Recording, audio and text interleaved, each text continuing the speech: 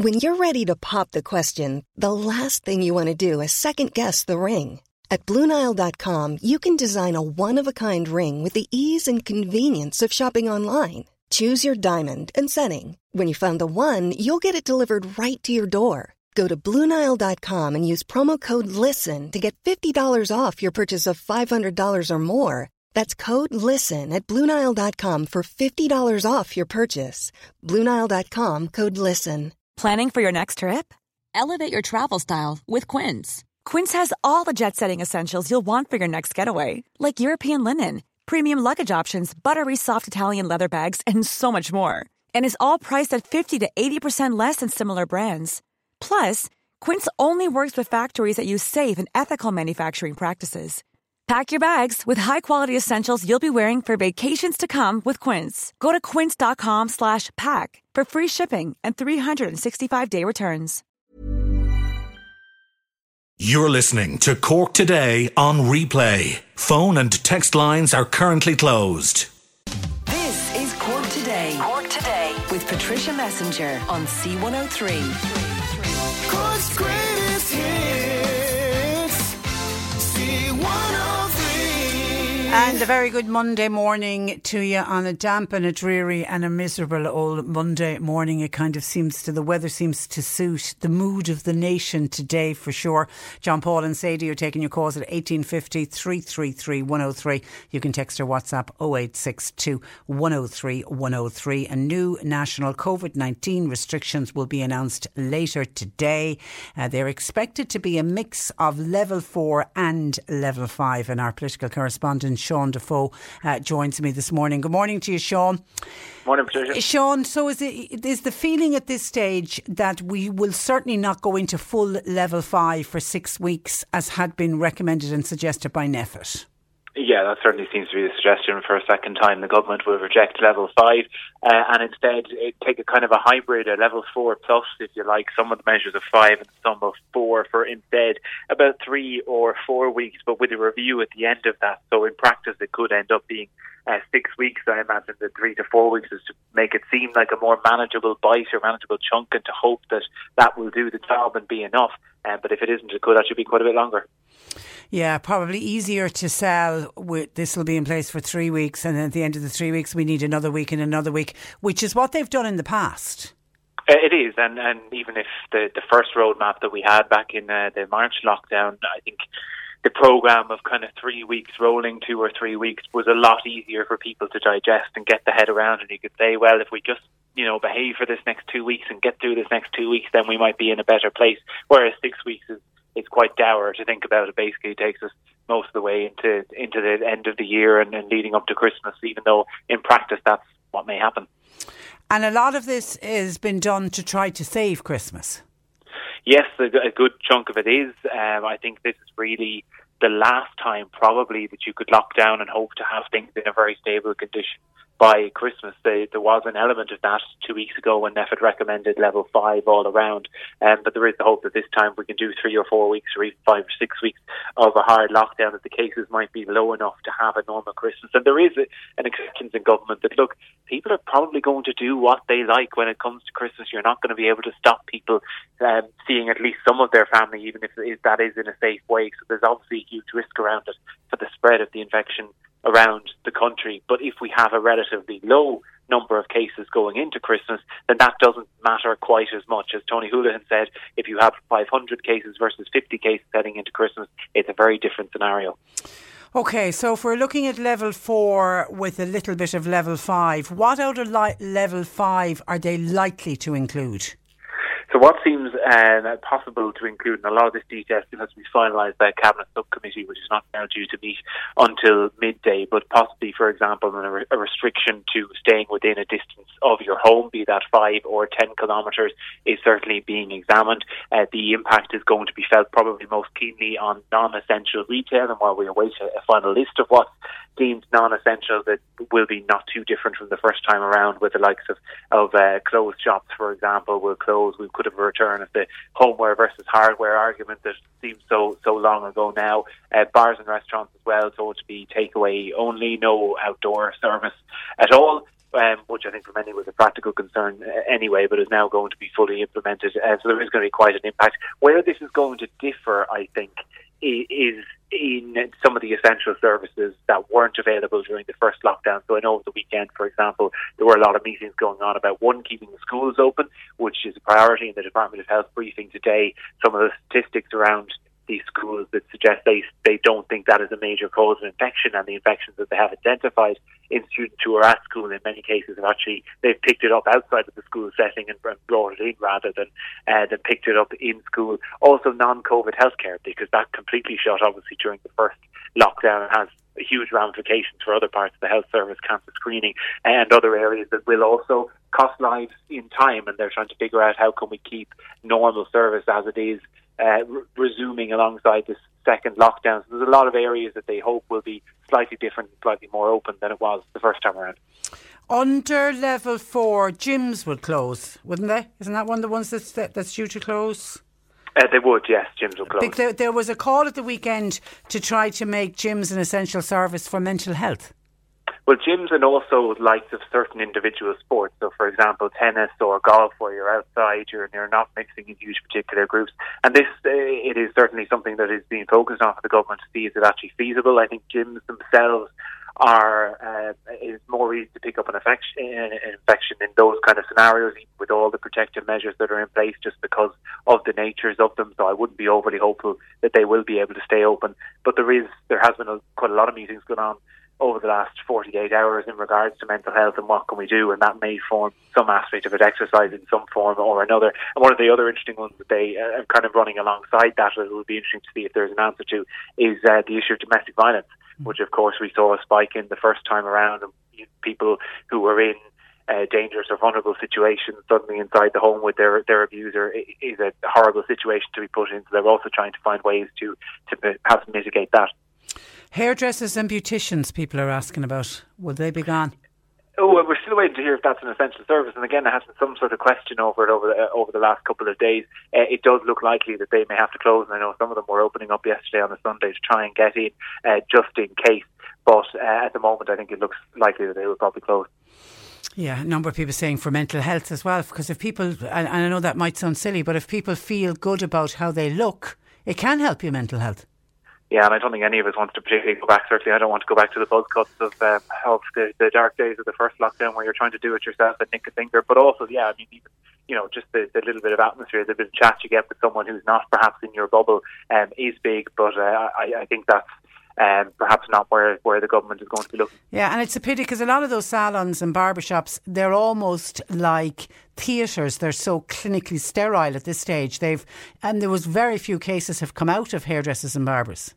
There is, and this is kind of the argument that's been going on, that a lot of these settings are not where people are picking it up. But I think the sense overall is that just having people being able to go out and do things kind of creates almost a sense of going back out and out again. And the problem wasn't, you went to the barbers and didn't go anywhere else for 3 or 4 days, but the people were going to the barbers and then for lunch and then to a pub and then somewhere else. You were doing your one thing on its own, that was kind of fine, but picking up 4 or 5 different things was how it was spreading. And the big thing is to try to not have people isolated, because some people felt very isolated the last time round. Talks of these social bubbles.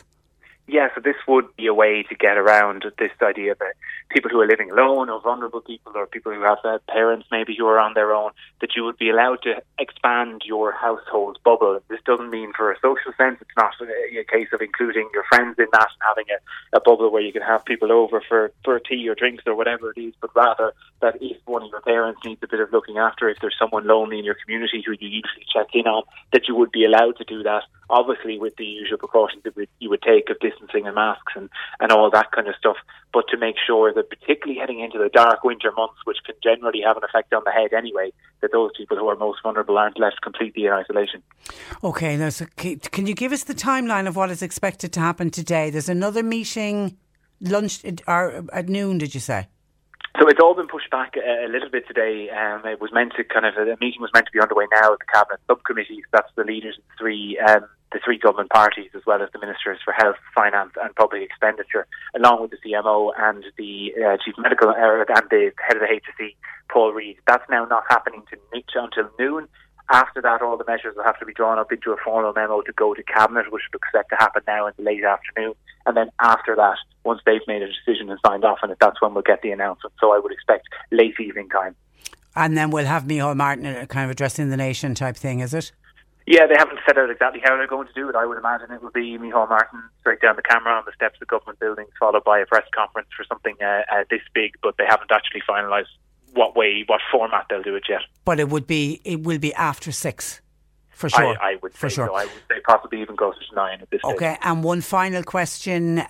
When somebody wants to know, when would we expect the new restrictions? Would they be brought in for midnight tonight? Unlikely, I would think. The way that they have done things recently is given businesses about 24 hours or so to prepare, so I would say midnight tomorrow, Tuesday. Okay. All right, listen, we'll let you go because I know you have a busy morning. We'll talk again tomorrow. Sean, thank you for that and stay safe.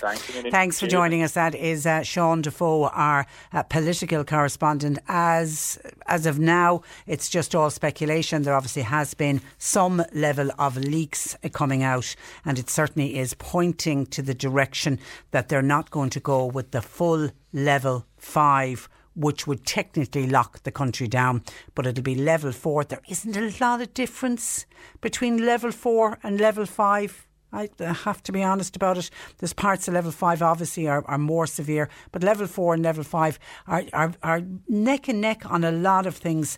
Let's just take a quick look at the difference on outdoor gatherings. At level 4, they can take place with up to 15 people. At level 5, they're not permitted. So they may decide go with level 4 but take the level 5 bit of that, in that they won't permit any outdoor gatherings. Gatherings at home in your garden or indoors not permitted at either level 4 or 5. Weddings, same on both levels, you can only have 6 people there. Funerals at level 4, you can have 25 mourners. If it goes to level 5, you can only have 10. Religious services are the same, they're online for both levels. Domestic travel, bit of a difference here. In level 4, we can travel within our county. If it goes to 5, you can't travel further than 5 kilometres from your home, and that includes going to exercise. So that's something that Sean reckons that they will look at. They'll go with level 4, but they'll say between maybe 5, they're even talking about 10 kilometres of your home, you can't go any further than that. Visits to all nursing homes, residential homes, both of those are suspended except on compassionate grounds on level 4 and level 5. Bars, cafes, restaurants and wet pubs. Now, there is a slight difference between level 4 and level 5 here. At level 4, bars, cafes, restaurants and wet pubs can remain open for outdoor dining with 15 people max, and they can do takeaways. Under level 5, they can only do takeaway and delivery. That's something else I've heard mentioned at the weekend, that they'll pull out of level 5. So they'll do all the wet pubs, and the restaurants and the bars and the cafes will only be allowed to do takeaway and delivery service only. Then essential retail and business. This is what a lot of people are waiting for. At level 4, the essential retail and businesses, they're primarily outdoor only, can remain open, along with obviously supermarkets and the chemists and all of that. At level 5, only essential retailers can remain open. All the rest have to close. So there's a lot of people in retail holding their breath. And I've got a real sympathy for the retailers who have had such a rough year. They were closed for so long. So many of our particularly those small independent stores, they were closed for so many months. Then they finally got back up and running. They're coming into their busiest period, hoping for many of them to try to make some money in the run up to Christmas, to pay back some of what they lost early on in the year, and to set them up for next year. It's going to be a real body blow for some of those small shops. That's why if and when they do close, if they do go to any kind of an online service, please, if you're going to be buying online, try and look after local shops, local independent stores. Failing that, try and go as much buying Irish as you can if you are going to go down the online route. If not, hold on to your money, wait for the shops to reopen and then go out and purchase. And when you're going out and purchase, just look after the smaller stores. I know you can't, there's not everything you can get, and sometimes they might be a little bit more expensive, but if we can all make a conscious effort to put some of the money that we're going to spend in the lead up to Christmas to make sure that we put it into the independent stores. Some of those stores are operated by people whose parents probably served your parents. They're real important shops and we all have to support them. OK, under matches and events at level 4, professional, elite, inter-county and horse racing will take place. Under level 5, all of that will be gone. None of that could take place. And then the gyms that people were asking about, the leisure centres and the swimming pools, they're closed under both level 4 and level 5. There was a petition did the rounds at the weekend. It was a Dublin gym owner, and he went online to set up a petition saying that leave the gyms open. He felt they were an essential service, and he cited the reason that they needed to be open for people's mental health. And of course, gyms were closed. They were allowed to reopen under phase 3 of the government's plan, and they reopened on the 29th of June. So just 4 months later, they're now faced because they will close at either level 4 or level 5. So there was a petition went up online asking and imploring the Taoiseach Micheál Martin and Leo Varadkar and Stephen Donnelly to please keep gyms open.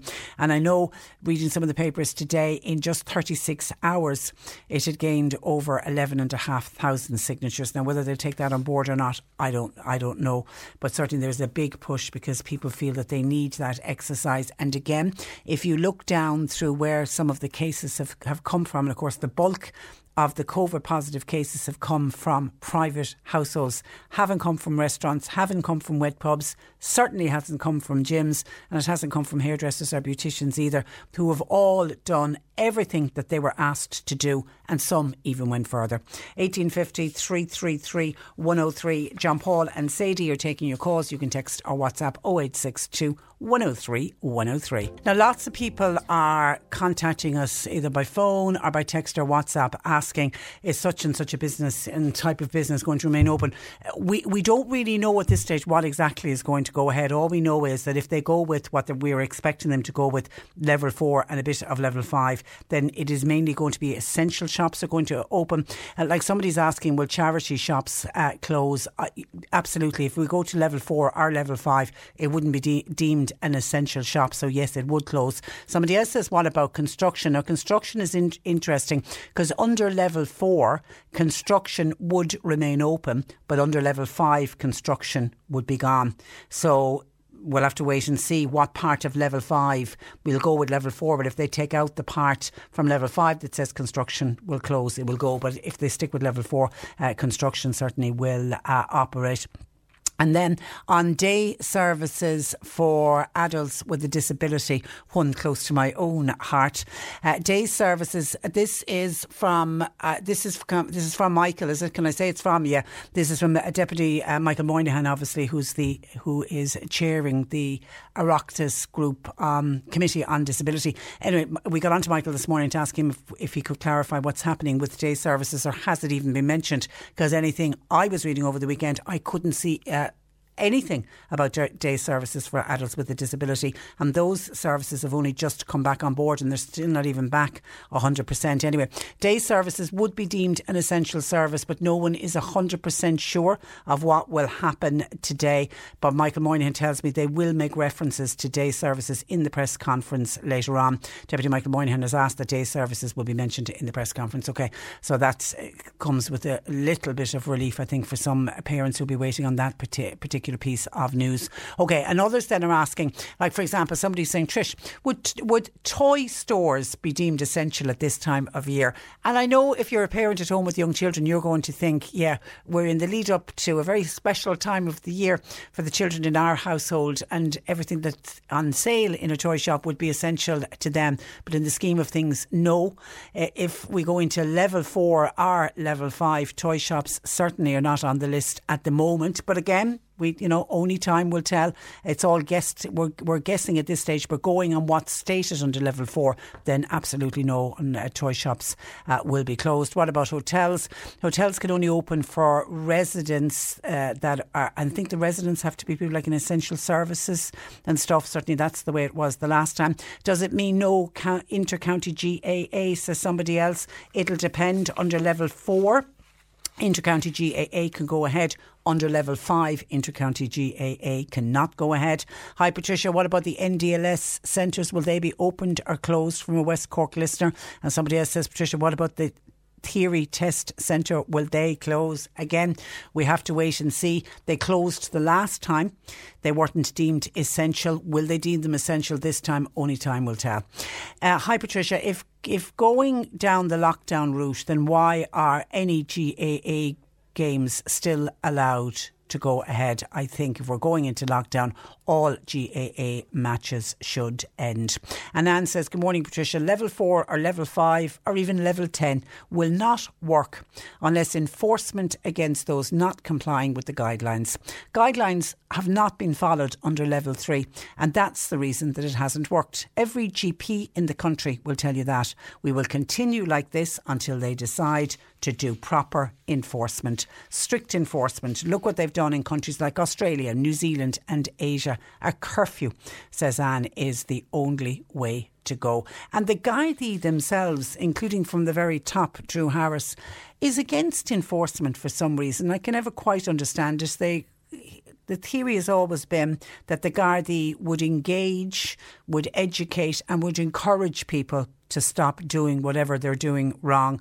But they don't really want enforcement. I mean, I've heard that argument last week as well, saying bring in fines. Like, for example, if somebody goes into a shop and is not wearing a mask, then fine them. Like €100, whatever it is, €50, but do on-the-spot fines. And a lot of people feel that if the Gardaí started doing that, it's the same. The Gardaí can't go into a person's house if they're having a house party with 50 people inside it. They can knock on the door and they can encourage the people to stop the house party and ask people to leave, but they can't go in and force people to leave the house. They can only encourage them and educate them to go out of the house, but there's no enforcement. And people unfortunately know that, and people that want to break all the rules and regulations and who don't care about COVID-19 will go ahead and do it regardless. So maybe Anne is right, maybe it is the enforcement route that we need to go down through. And can I just, for Mary has contacted us wondering how long does she have to wait for the HSE to get back for a COVID test. She had her test last Wednesday and the waiting obviously is making her worried. Okay, if you had your test on Wednesday, so Thursday, Friday, Saturday, Sunday, you're now heading into day 5 if you don't count the Wednesday. Okay. If you're waiting more than 3 days for your COVID-19 test results, the HSE say that you need to ring the HSE live on 1850 24 1850. It's a low call number. You can ring them now. They're Monday to Friday from 8 a.m. to 6 p.m. They also actually operate on a Saturday and Sunday. Now they do say to people, don't ring your GP for test results. You need to get onto HSE live. So 1850 24 1850. Mary, you need to ring them because you certainly have gone over the 3 days. And then at the weekend, we were also sort of keeping a very close eye on news, and I certainly was on social media to see if there was anything leaking coming out of Dublin, because we know that there was a big meeting held on Saturday when NPHET said on Friday that we need to move into level 5 and we need to move into level 5 for 6 weeks. So a group of people got together, the heads of our government and the heads of NPHET. And you know the one thing that struck me, and I was thinking about them on Saturday and trying to send them positivity, that they'd make all of the right decisions, and the decisions that they would make, people would be able to live by them. And we know it's going to be hard if we go into level 4 with a touch of level 5, or if they do decide to push us into level 5, it is going to be a very tough number of weeks ahead. Tougher for some people than it will be for others. But we had around that table making the decision, we had Micheál Martin, Leo Varadkar, Eamon Ryan, Stephen Donnelly, Michael McGrath, Pascal O'Donoghue, and then representing NPHET, we had Dr. Tony Houlihan, Dr. Roland McGlane, we had Philip Nolan, and we had Paul Reid. And so they were the 10 power brokers. They were the 10 people who were sitting down deciding our fate. And it just struck me, here we have 10, they're all men. there was no woman sitting in there or a couple of women sitting in there, just to see it from a female point of view. Because during lockdown, and there was research came out from the Central Statistics Office, and it clearly showed that during the really severe lockdown in March, April, what did it go into May, that for the people who were working for home, that very severe lockdown had a much more detrimental impact on women than on men. And if we think back to that lockdown when working mothers and working fathers were suddenly working at home, it was the women, now not in all cases, and I know I'll get men probably ringing and sending in texts saying I'm being sexist on this, and I'm trying not to be sexist, but in the majority of cases, it was the women who set up their desk at the kitchen table, and they had their laptop or their computer at the kitchen table, and they were monitoring the homeschooling of the children, and they were trying to get the washing done and the ironing that needed to be done and the kitchen floor that needed to be swept and the dinner that needed to be cooked. And don't forget, somebody needs to go out and do the shopping as well. And they held it all together. But it was a pressure cooker at times. And the CAO did research after the lockdown, and it came out and it did show that it had a much more detrimental impact on women than men. I mean, I heard of families where when mother and father both had to work from home, where daddy set up an office in the back bedroom and he went in there every morning at 9 o'clock while mammy was down in the kitchen doing the homeschooling and trying to take her calls and whatever else she had to do as well. So that's why when suddenly I realised, okay, we've got 10 men making all of the decisions about putting this country back into a lockdown. Will there be any women there saying, hang on a tick now, we've got to remember? So that's why I really was pleased when I heard. And, you know, that the issue of domestic violence was brought up and was mentioned. And I was glad to see that was mentioned, because that was another thing that came out that showed the domestic violence. And it wasn't men can suffer hands of domestic violence as well, but it was more women than men suffered domestic violence during the last lockdown. And I was glad to see it was Simon Harris came out of the weekend and say that, you know, that cohort of people really has to be remembered, and they will be remembered. And look, all the 10 guys that I mentioned, they're good guys and they have the country. You know, they want to put the country first and foremost, and they are thinking at everyone. And I know they would have sat down there and they would have, you know, thought about the livelihoods of men and women. But I just thought it would have been nice to have had more women there at that table, just putting in the female side of things as well. And if you look at international research that has come out, it shows that female-led countries have fared much better during COVID-19. And which we only have to look to New Zealand and Jacinda Ardern, and she's been re-elected, and everybody says she's been re-elected because of the way she steered New Zealand through the coronavirus. And if you look at it the weekend again, I know Simon was talking about this last week, big matches in New Zealand, and everybody packed in like sardines because COVID is all but gone from New Zealand. And that was down to, everyone will absolutely say, and history will say it as well, it was all down to Jacinda Ardern and their Prime Minister and the way she steered and led the country. We could all learn a lot from her for sure.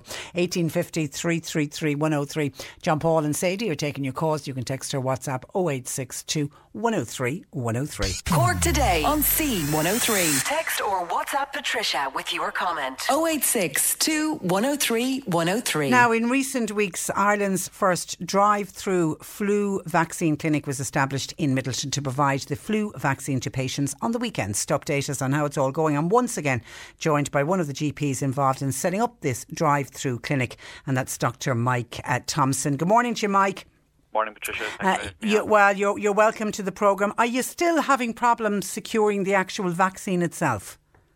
Oh, absolutely. Yeah, absolutely. We didn't run it last weekend. We won't run it next weekend. We have it provisionally booked in for the end of the month. But there continues to remain a delay in the adult flu vaccine. And again, Patricia, I'd just like to express that it's a delay. It's not really shortages per se. So I don't want anyone to kind of panic or create a run on it or be overwhelming GPs and pharmacies. We will continue to get stock until January. People should be vaccinated ideally before Christmas. Peak flu season is after Christmas.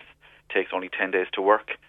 So most GPs now are doing a waiting list system where people will ring in, hopefully once, so they won't overwhelm the reception, and be put on a list. And as the vaccines come in, people are being taken off that list and vaccinated. So I don't think it lends itself very well to running large dedicated flu clinics like the drive-through or like other clinics that other colleagues were doing after work or Saturday mornings and stuff, you know. That's probably not viable anymore. So it will go back to a probably more opportunistic type of vaccination. So it's a little bit of missed opportunity. Yeah, absolutely, and so disappointing. Have you an understanding of why there's a delay with the delivery? I mean, is it just because of the coronavirus? Well, it's international circumstances. Sanofi Pasteur, a French company, they're the ones who make the quadrivalent adult vaccine. Ireland is just one market, probably a small market. The HSE have ordered more than they did last year. They've ordered 1.35 million. I think last year was 1 million and we didn't even use them all. So I think we're probably a victim of slower supply and certainly increased demand. I think people are feeling, it's something that they can control themselves, whereas there's a lot of uncertainty, particularly today, about what the future will hold, the next few weeks will hold. So it creates a lot of kind of movement at reception for us, people repeatedly ringing, is it in, is it in? I would suggest that most people would just ring, ask to go on the list and we'll get around to you. Yeah. And how many people could you vaccinate if you had endless supplies? Let's say in our drive-through clinic? Yeah. Yeah, 1,800 a day. Whoa. Yeah. Whoa. And how many have you been able to do? 514. Oh, goodness, that's just so... And there are a lot of pluses, aren't they, to having this drive-through clinic? Yeah, I suppose there's three pluses. There's pluses to general practice, there's pluses to patient groups, and there's pluses to the state. I think, and we shouldn't forget about for the state either, So the benefit to me, I suppose, is it keeps me safer. And me, I'm speaking as a GP or a pharmacist, because if I get knocked out of action, hopefully just for 2 weeks and I'm not unwell, well, that reduces huge the amount of appointments I can offer. So it also is very convenient to patients. I mean, wherever they get it, however they get it, they're going to get the benefit of the vaccine. But getting it, I suppose, in a GP's dedicated clinic, whether it be walk-through, drive-through, Saturday morning, after hours, all of our GPs felt that it was convenient, it was very, very safe, and the benefit is it protects our acute capacity during the other parts of the week where we can continue to see people with acute problems. So I think there's a huge benefit. The benefits for the state is, we run through big numbers, quite condensed, quite quickly. It could act as a template for the COVID vaccine when it comes along, So, and again, getting the flu vaccine in quickly, it does reduce the burden on secondary care. COVID is predominantly a secondary care issue. Most of what GPs continue to see is not COVID. And I would keep getting people to keep, the pregnancies, the chronic disease, the mental health, the childhood vaccinations, all that does not stop and won't stop, and general practice is still open. So please, make an appointment, ring ahead. Perhaps you might be triaged. Perhaps sometimes there might be a virtual consultation. But general practice is definitely still open. So ring me. Yeah, okay. So, and the 1.3 million, will that be enough vaccinations, do you think, when we get all the 1.35 million? So, interestingly, this year, it's gone from kind of a situation where you were a medical card patient or a private patient. This year, it's gone to whether you're eligible or not. The HSE have bought all the stock in the country. Now, I think that one private pharmacy chain has bought their own private stock. I'm not certain about that. But essentially it means that to all general practitioners, we cannot give it to non-eligible people. So people who have for years, out of good habit, got their flu vaccine, even though they were maybe not at huge risk, we're now saying to them, you're not eligible and I can't give you it. So I think the eligible cohort is very large. I personally think it could be about 2 million if everyone got it. There isn't going to be universal uptake. So I think the 1.35 million, which doesn't include the children, by the way, will be close. But the issue definitely is the HSE and non-eligible people. I think there's a little bit of an abdication there. Non-eligible people can get the flu virus as much as eligible people. Even though the HSE list is quite extensive, isn't it? Yeah, can I run through it? Yeah, please do. Okay. Yeah. So everyone over 65, all children between the age of 2 to 12, all healthcare workers, including administrative staff, GP staff, home care assistants, allied home helps, all pregnant women, who are probably the most important category. The traditional group who we'd know is those with long-term conditions. So lung disease, diabetes, cancer, immunosuppression. And then a big cohort, which is all people with long-term conditions, their household or close contacts. So it's quite a broad one. I think most people might fit into some category there. And by the way, when you're doing the drive-through, you can do obviously more than one person in the car. I mean, for a husband and wife, can you do you do both? Yeah, we did 6 in one car, which was great. Yeah, which was 2 adults and 4 kids. You do the children first. Yeah. And it's great because I think, it's very safe. It's all very clean. PPE, everyone's protected. All the kids get to go to McDonald's afterwards. And it's a great vibe, So we were, the first day was fantastic. It was something innovative and novel, and we were doing our bit. By Sunday lunchtime, we knew we were running out of vaccines. So I don't know what's going to happen at the end of the month. And you've no idea of how many vaccines you have in for the end of the month to make the appointments? We don't. No. So as a practice, and this isn't speaking for the drive-through clinic, I have been allocated 30 vaccines on the 22nd of October, and then I will be able to order an unknown account 2 weeks later than that. So this is, this doesn't really lend itself to getting a large cohort done quickly. Yeah. General practice from Halloween on becomes quite, we upskill a notch. It becomes quite busy, and we just start to put out fires a lot. Will we have time to be running dedicated clinics, on Saturdays or like my other colleagues in the evening time?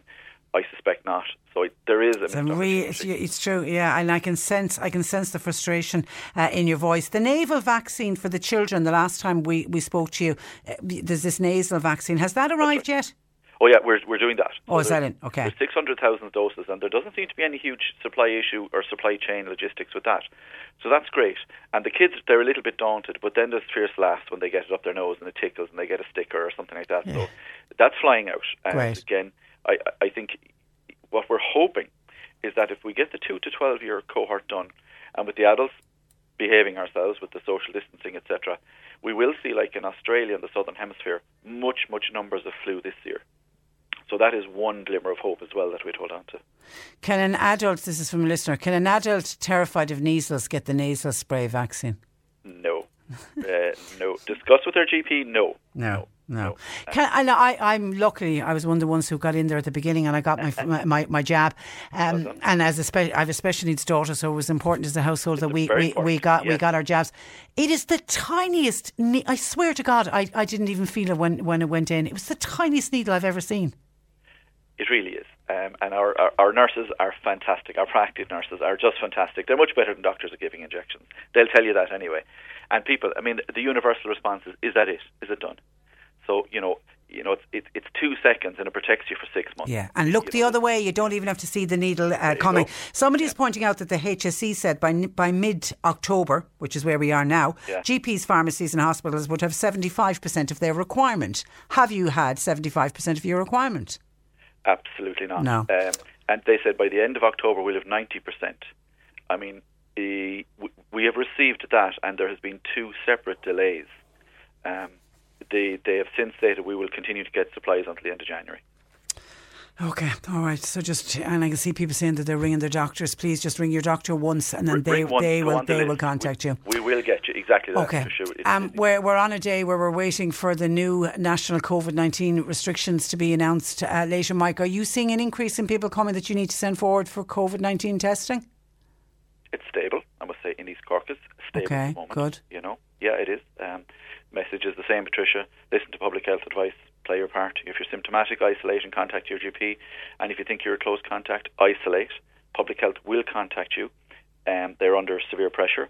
If you feel after, and you would isolate, if you feel after maybe 2-3 days they haven't contacted you and you think you're a close contact, to ring 1850 24 1850. So I do think public health are under extreme pressure with the numbers going up on the contact tracing. So again, everything we can do, if you think you're a close contact, you have to isolate. And that's the important one. We're hearing so many people doing silly things. I heard of a doctor in Cork City who rang to tell a woman that she had tested positive, and he could hear the noise in the background, and he said, "Where are you?" And she said, "I've come out to do my shopping," while waiting on a test result. Yeah, and maybe when we do send people to test, we do have to remind them that everyone in the house and you are locked down until you get that result. I think there's a bit of fatigue out there. The social cohesion that we had in the spring, I think, is gone. We're all in this together is kind of gone for sure. I think a little bit. Okay. So. All right. We'll talk again, Mike. In the meantime, stay safe and thanks for joining us. Good morning to you. That is Dr. Mike Thompson, who was one of the doctors who set up that drive-through flu jab clinic in Middleton. Cork Today on C103. Call Patricia with your comment. 1850 333 103. And thank you to Carrie, who pulled in to send me this text, and it's a kind of a word of warning for the day that's in it. It's a miserable day out there. If you haven't ventured out yet and you are planning a journey, please be careful. Carrie says, I've just come off the N25. It's bucketing down and there's very difficult driving conditions out there with huge sprays affecting your vision. Would you please tell your listeners who are either in a car listening or who will be heading out to drive in the coming hours to please put on your lights so that the cars behind can see them. So there's tricky driving conditions out there, and please be very careful. I know Met Éireann are even warning. There's a weather warning in place, for a rainfall warning in place, which is valid at the moment until tomorrow morning, and there's even the chance of some spot flooding, so you do need to be very, very careful. But dangerous driving conditions out there at times. Keep yourself safe, please. 1850 333 103. Unfortunately, I've got backed up with breaks. I've got to take another break. We'll take a break and head to news at 11. Lot of your commentary coming in. I will get to that, I promise. And also in the next hour, we're going to be trying to find out why and who wants the government to seal the archives of the Commission into Mother and Baby Homes, which is due out at the end of the month. You're listening to Cork Today on replay. Phone and text lines are currently closed. Yes. This is Cork Today. Cork Today with Patricia Messenger on C103. Cork's greatest hits. And I'll get to your comments and your texts in a moment on the programme. There's a lot of commentary coming in, but I want to give mention to some special events that happened in my neighbourhood at the weekend. My next door neighbour had a bouncing baby boy on Saturday, so I want to welcome to the world little Keelan Murray, mum and dad Sarah and Kieran, to congratulate them, and to big sister Freya. Little Keelan was born on Saturday. Thankfully he was born safe and healthy, and a whopping 8 pounds 10 ounces, big baby. But it struck me with everything that's going on. I mean, I've got so much sympathy for pregnant women during this pandemic because of the lack of access that the dads have had to the scans and to being in the hospital with the mums. It's been really a trying time, and there's been some heartbreaking stories for other parents. So it's always great when it's a good news story about the birth of a beautiful little baby, and it's coming into a family where he's going to be much loved. So I just want to send on my congratulations. But it struck me, it's all to do with the circle of life. Even though this pandemic is going on and lives are being lost, babies are being born into this crazy world. So welcome to the world, little Keelan Murray. So that was my next door neighbour. And then down the road, young Danny Buckley from Meadow Grove celebrated his 21st birthday on Friday. And his 21st birthday, I remember the day he was born so clearly. I couldn't believe that it was 21 years ago, because I was actually in Belarus when the phone call came to say that young Danny had been born. And the reason we got the phone call out in Belarus, it was my first trip to Belarus, and I travelled over there with a group of Mallow and North Cork builders who'd gone out to do up an orphanage where children from the area children from that orphanage used to come to the Mallow area during the summer months. So they went out to do up the orphanage, and I went out to do radio reports on it. And one of the electricians was Don Buckley. And I remember at the time thinking, his wife is very brave, Geraldine, because she was due her baby very, very soon. And we were only out there, I think, a day when young Danny was born, and that was 21 years ago. So that was a birth of a baby that I remembered very, very clearly. As I say, hard to believe that it was 21 years ago. So don't let the moment pass without saying a very happy 21st birthday to Danny Buckley. I know, again, for people having, big birthdays like that, they can't have the usual celebrations, but I know as a family they would have made the day very special for Danny. So happy birthday. 1850 333 103. John Paul and Sadie are taking your calls. You can text or WhatsApp 0862 103 103. I'm being told that the time for this evening's Crunch Cabinet meeting has been confirmed for 4 o'clock. OK, that's the timing of the meeting. I don't know how long that meeting is going to go on. I think Sean Defoe is probably right, because everyone's waiting for Micheál Martin to come outside, stand on the plinth of Dáil Éireann and make the announcement as to what exactly is happening. I think that is going to be closer to 9 o'clock, particularly if that cabinet meeting isn't starting until 4. Surely that's not going to be, it's going to go on for at least 2 hours, if not longer. 1850 333 103. On Friday, there was a listener contacted us who was having really dreadful problems with her glasses, fogging up with her mask, and she'd actually had a bit of a fall because of it, and she was wondering, she was looking for the masks with the filter to see if they would help, even though others were saying that they're not as safe. But somebody has contacted us to say, Mary, thank you Mary, to say that Specsavers sell an anti-fog cloth. Now it's €10.50, but Mary says it's very effective when wearing a mask and glasses. So if our listener who contacted us last week can get into Specsavers, or somebody she knows can get into Specsavers for her, there's an anti-fog cloth on sale there for €10.50, and I'm assuming all Specsavers sell it. And somebody's asking about the GP practice in North Cork where the doctors have ended up COVID positive. This is Dr. Leonard Leader and his wife Mary. Now, they put up a Facebook post at the weekend saying that they obviously were closing their surgeries in Boherbue, Kiskane, Ballydesmond and Rockchapel because both of them tested positive for COVID-19 on Saturday. Now, thankfully, all of the staff members all tested negative. But I saw this Facebook post at the weekend. Dr. Len and Dr. Mary are contacting patients who they saw on Monday and Tuesday, the 12th and 13th. So that would have been Monday and Tuesday of last week. If you were seen by either doctor on those dates and have not been contacted, then they're asking people to restrict their movements and to contact the surgery today.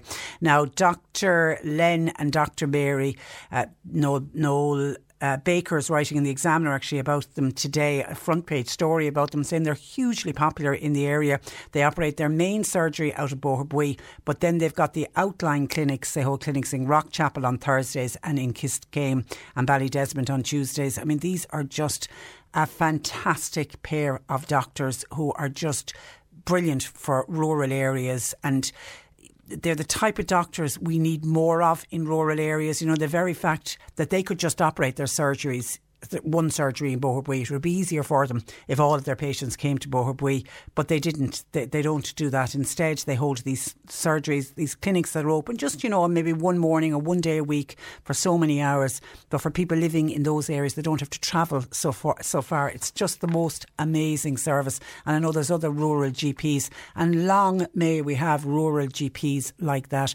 I always fear for the future of GP practices because that's a tough ask on rural GPs, not to just go to your surgery, sit there and let all your patients come to you, but to decide lock, stock and barrel, you have to move off on a different day and go to another surgery. So they are an incredible pair.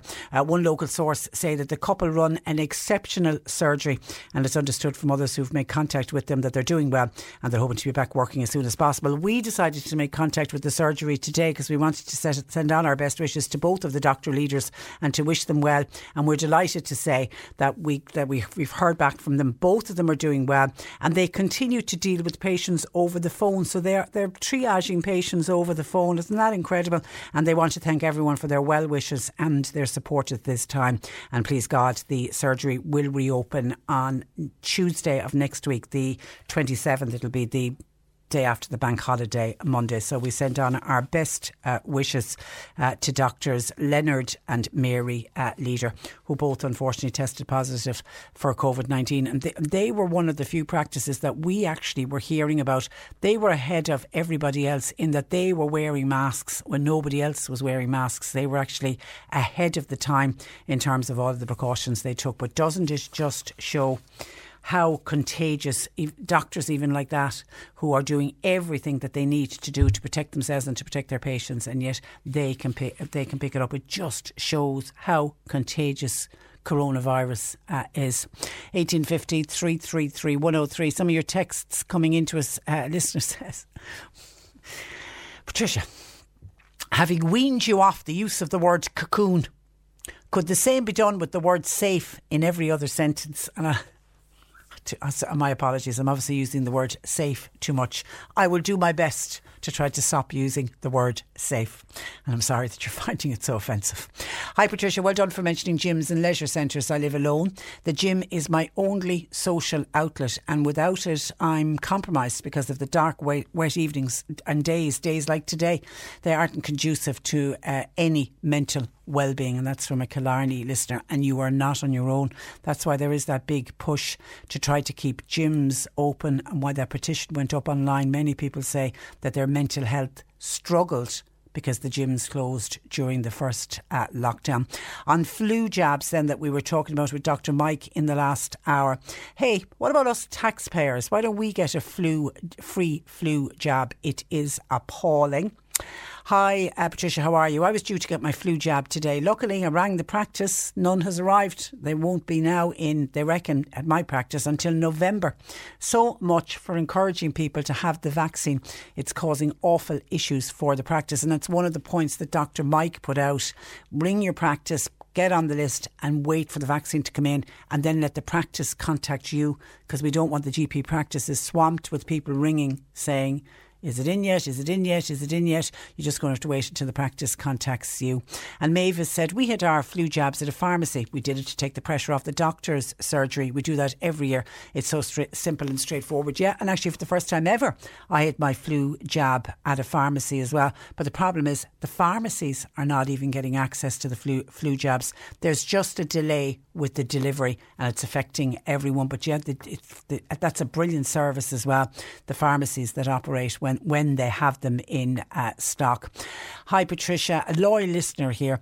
What will happen to people's mental health if we go into another lockdown? They're very conscious though, and very aware of people's mental health, and I think it's one of the things during the discussions that would have taken place with NPHET when the 10 wise men were around the table on Saturday. Certainly mental health would have been discussed. It'll be discussed again. The Cabinet met Cabinet Subcommittee met yesterday. The Cabinet Subcommittee met again, or will be meeting again today at 12. Then the full Cabinet will meet at 4 o'clock, and you can be sure that it will be high on the list, because they are aware of how people's mental health was affected last time round. And then an older listener says, Patricia, I'm listening to you on the radio. I just want to say that the last lockdown wasn't fair to the over 70s. We were told to cocoon, and we were never told anything when things got better. We were never told when we could go back out shopping again or anything like that. They were very slow with the information to help us over 70s get back out into the world. We felt like we were the forgotten people. I certainly don't want that to happen again, says a Mallow listener over 70. Mavis says, Patricia, you're right about the man thing and the 10 men who sat around that table on Saturday. Look at New Zealand. They have a woman Prime Minister, Justine Ardern, and she has done an amazing job with regards to shops and Christmas, etc. Surely it is far more important to get through this terrible time, even if there are more restrictions, than to be concerned about presents and celebrations. You can still celebrate, but just do it on a smaller scale. I'm sure also that there will be live streamed services. People are far too materialistic, says Mavis. We'll just have to get on with it. And Meg has a suggestion. She says Christmas and New Year, most places and businesses close for a 2-week period. Why not add a week before the 2 weeks and a week after the 2 weeks? In total, you'd close for a month. It would be minimum disruption, and then you could have lots of sales go on in February, says Meg. There's a suggestion from one of our listeners. Someone says, listeners wondering if dog grooming is deemed essential. Well, dog groom was closed the last time, but they were deemed essential if it was an animal welfare issue. Now, I don't think if your pooch gets regularly groomed on a Saturday, you could deem that an animal welfare issue. But if there was some animal welfare issue, was the dog, your animal was in pain and needed to go to a groomer. The last time, certainly, groomers were allowed to work for that reason, but not just to get, because your pooch is not looking the way you want your dog to look. Someone else says, if it goes to level 5, will shoe shops be closed because my daughter needs runners? I would suggest you go out and get your runners today, because if it goes to level 4 or level 5, yes, your shoe shops will be one of the ones on the list to close. And says Patricia, it would have been great if the government had considered leaving us in summertime this year. With everything going on with COVID-19, people working in Northern Ireland would have no problem subtracting an hour to adjust their watches, etc. It would help us all, particularly when we're talking about mental health. We spoke about it actually with Sean Kelly, the MEP, on Friday, because he's a big advocate for getting rid of the clock changes. And Roisin Shortall of the Social Democrats, she's raising it here in Ireland. She put a call in actually and raised it in the Dáil to Micheál Martin and said exactly what you're saying, Anne, that this year more than ever we don't need to lose the hour, which is going to happen this Saturday. It'll be Friday on the programme. I'll be reminding you that the clocks fall back in autumn. OK, you get an extra hour in bed, which some people like, but the real downside to it is we're going to have very, very dark evenings, and they just come in so quickly. Morning, Patricia, says another texter. What's the story with all the flights arriving daily? Why with not even a temperature check for the passengers as they arrive? Is that not only common sense? Thank you for bringing clarity for the different levels there. There are flights, but that's the only thing I can say, if it brings you any comfort. There are very few flights coming into this country. And I know of a flight, for example, that came in from London that had 3 people on board. And we know Ryanair has closed the hub in Cork and in Shannon, and you can't help but have sympathy for Cork Airport, which is our fantastic airport, and everything that we can do to keep that airport there for the future. But I know some people get very upset when they even hear of one flight coming in. But as I say, I do know of a flight that came in from London with 3 people. That's all that was on board. John says when they make the announcement at some stage today, there has to be a date where they will say the restrictions will be lifted. They can't keep adding weeks on to the end of the restrictions like they did in the past. Leo Varadkar was pushing for that last week, saying that there's a German model. Well, that's what they did in Germany. They came out and said, we are putting in these new restrictions. These new restrictions will be lifted on such and such a date. I don't know if our guys and gals will go along with that line, because I think already they're saying they won't go for the 6 weeks. They'll go initially for 3 weeks and review it, which is, John, you think is wrong. They come out and they either go with the 6 weeks or they go with the 3 weeks, but they can't then suddenly change their mind at the end of it and decide, no, we need an extra 2 weeks. And of course they will, because it'll all depend on the figures. But I know where you're coming from. Hi, morning, Patricia. Inter-county games are back at the moment. Croke Park saying it's great for people to have it back. I disagree, because you can't physically go to see the matches. You can't go to the pub to watch the matches. I think it's all quite brutal. Well, you should have heard Roy on our programme. This is a North Cork listener. Roy, an elderly man from Cork City, contacted us on Friday, and he really wants the matches on the TV, because he says that's all he has.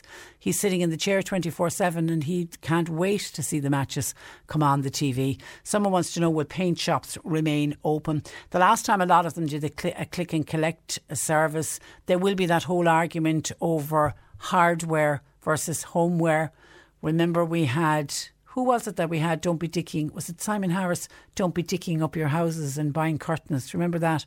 And then it turned out people had so much time in their hands. That's exactly what they did. They wanted to dicky up their houses, so they needed to get their hands on paint.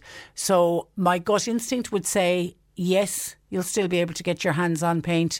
But if you've got an urgent need for it, I would be getting out today, maybe, and purchasing it, just in case. 1850 333 103. John Paul and Sadie are taking your calls, text or WhatsApp 0862 103 103. C103 Jobs. An Arctic lorry driver is wanted. That's for work in the North Cork area. While the Irish Community Rapid Response, they're in Rathcoole, they're recruiting an administrator and a fundraising assistant.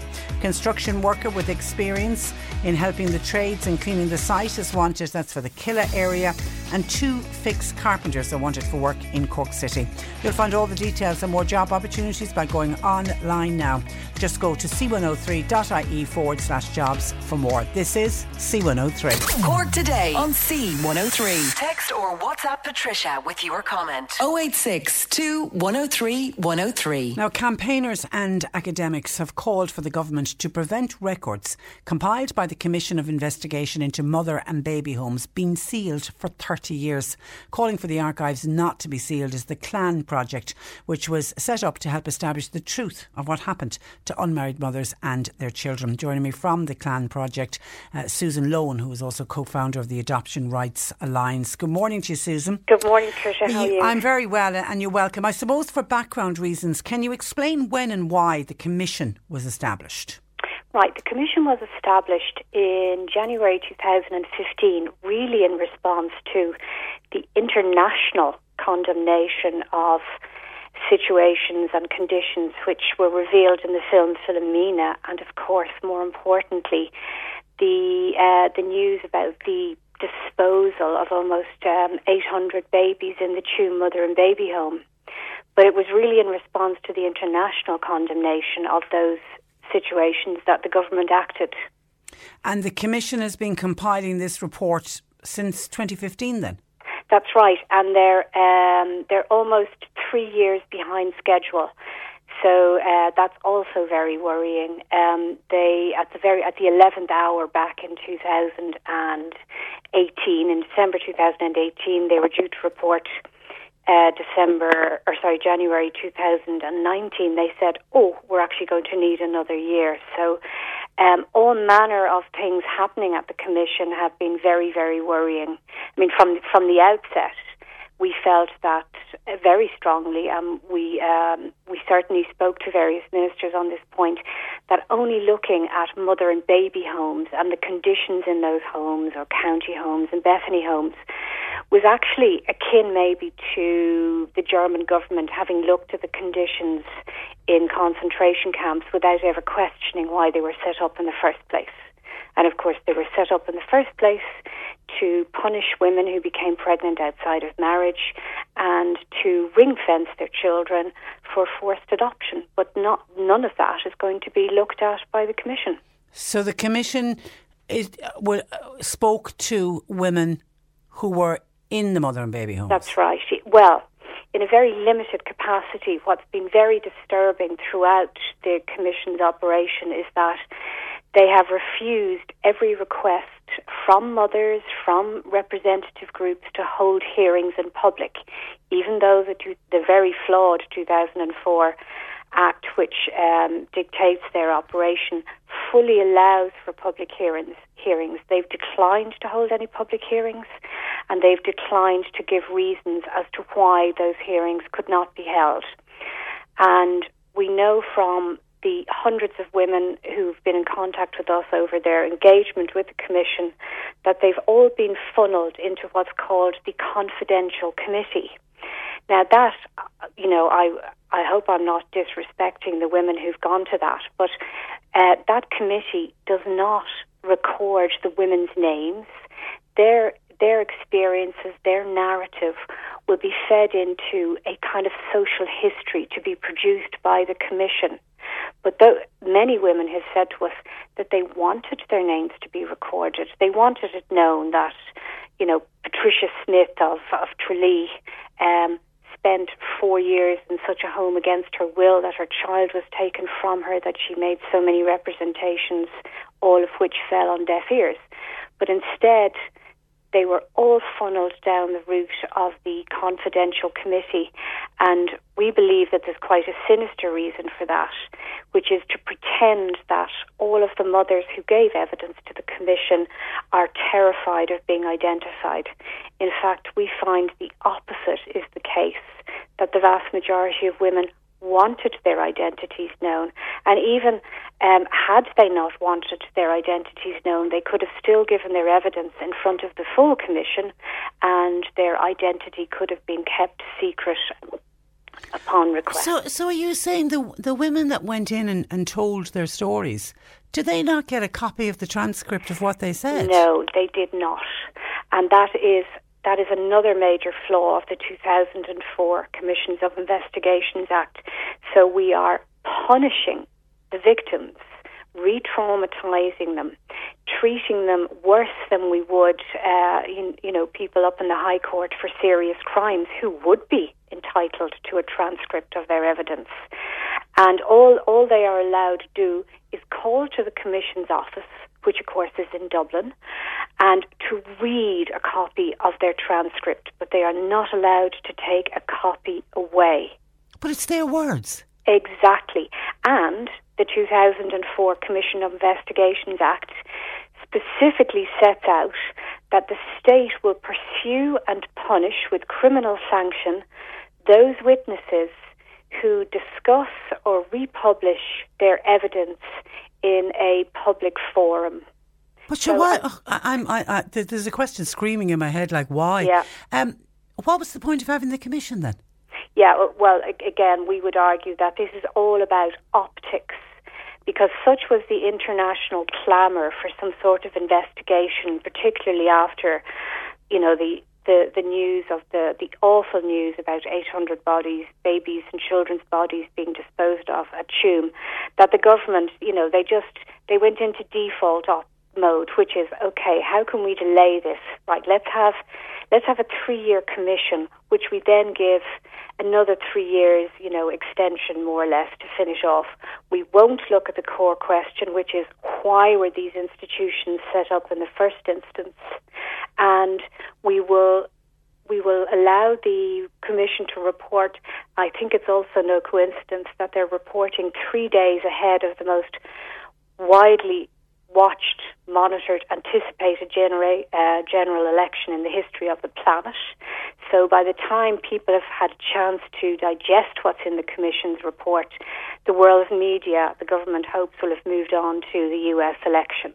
And I don't see any of that as being coincidence. I think this is all carefully thought out. So it's a who's protecting who? Are the state afraid that there will be massive compensation claims against the state? I mean, yes, for what end? Of course they do. And so do various churches in Ireland, not just the Catholic Church, because of course the Church of Ireland was enmeshed in all of the awfulness of the Bethany homes. So this is,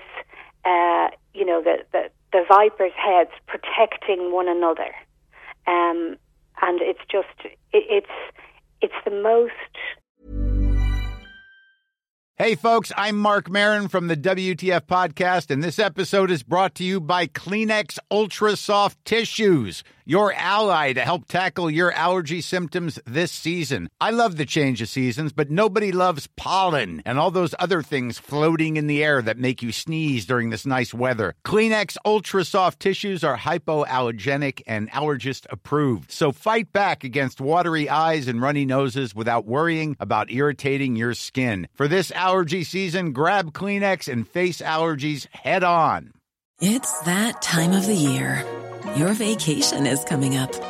You can already hear the beach waves, feel the warm breeze, relax, and think about work. You really, really want it all to work out while you're away. Monday.com gives you and the team that peace of mind. When all work is on one platform and everyone's in sync, things just flow. Wherever you are, tap the banner to go to Monday.com. Ryan Reynolds here from Mint Mobile. With the price of just about everything going up during inflation, we thought we'd bring our prices down. So to help us, we brought in a reverse auctioneer, which is apparently a thing. Mint Mobile Unlimited Premium Wireless. How to get 30, 30, bit to get 30, bit to get 20, 20, 20, bit to get 20, 20, bit to get 15, 15, 15, 15, just $15 a month? Sold! Give it a try at mintmobile.com/switch. $45 up front for 3 months plus taxes and fees. Promo rate for new customers for limited time. Unlimited more than 40 gigabytes per month. Slows full terms at mintmobile.com. I just can't tell you the level to which people, particularly the women who have a very direct memory of their time spent in those institutions, how they feel as a result, that the trauma they have endured, in many cases the lifelong health and emotional damage they have endured, that it can be so readily deemed, worthless by both the state and various churches. And then sealing the archives for 30 years.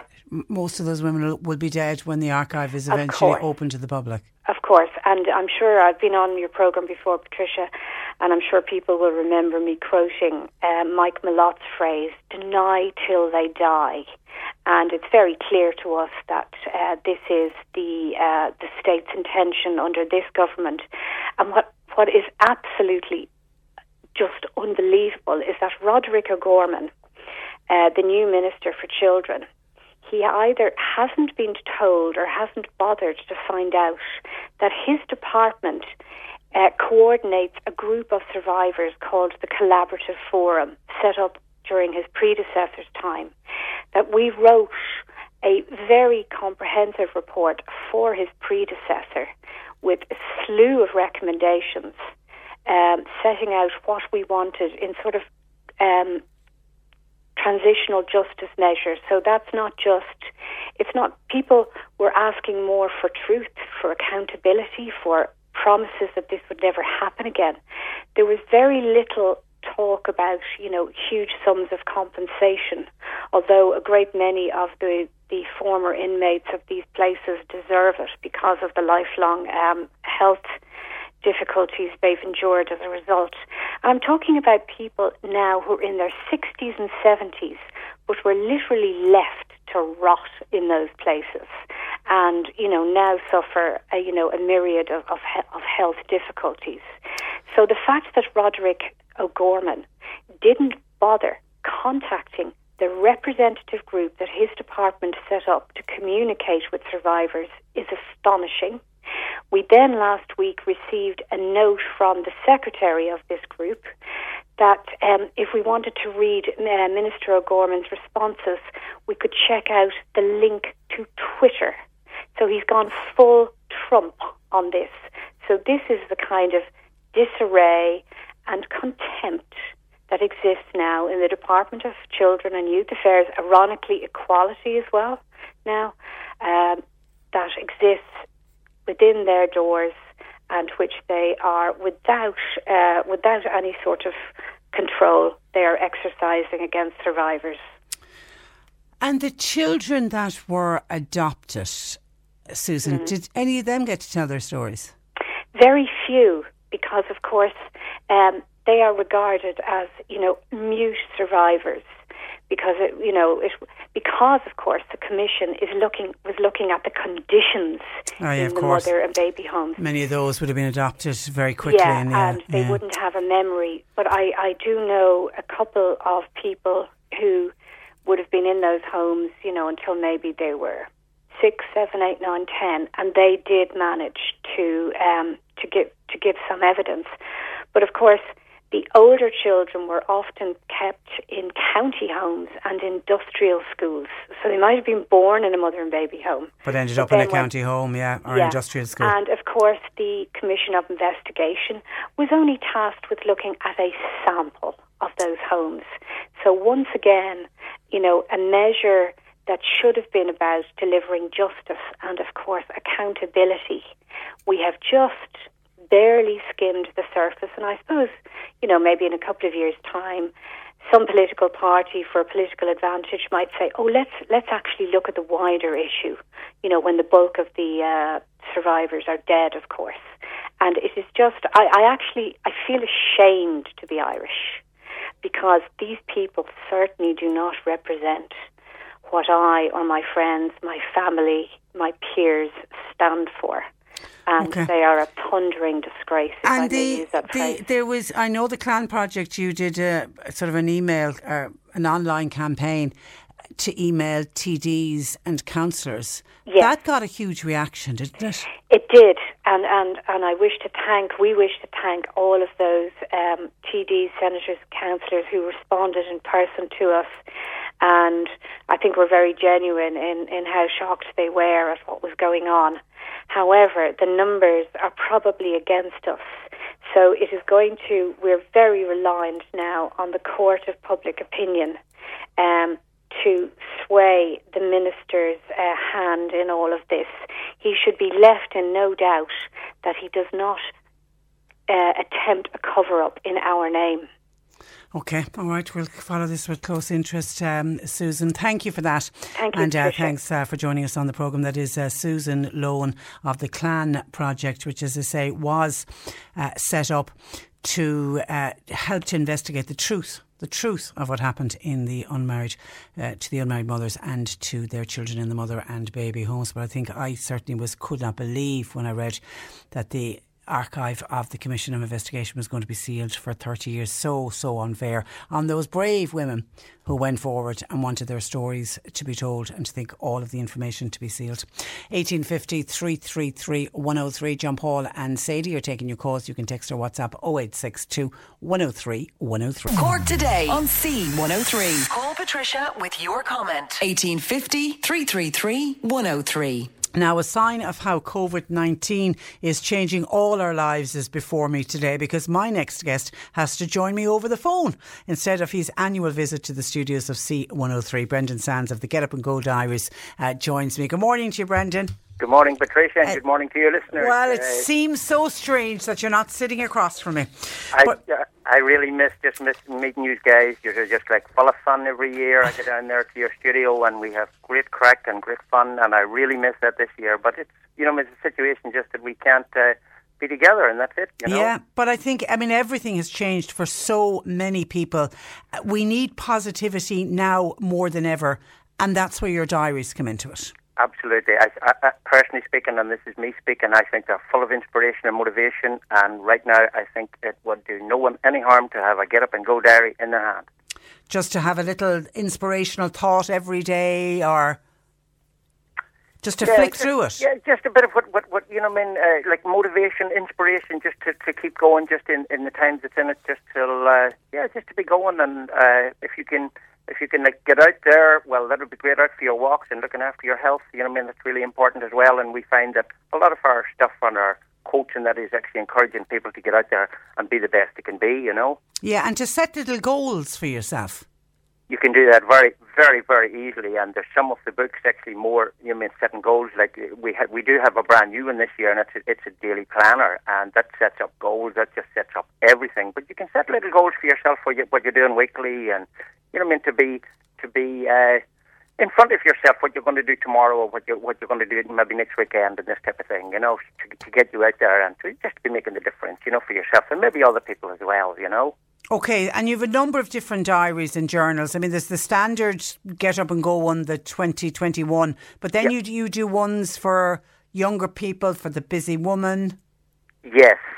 One for the busy woman is actually. Well, here's me talking about the busy woman. I don't know a woman that's not busy, tell you the God's truth. And we have recipes and stuff like that in the diary, and once again it keeps you going. We have one for the young people. That's the Get Up and Go diary for young people 2021.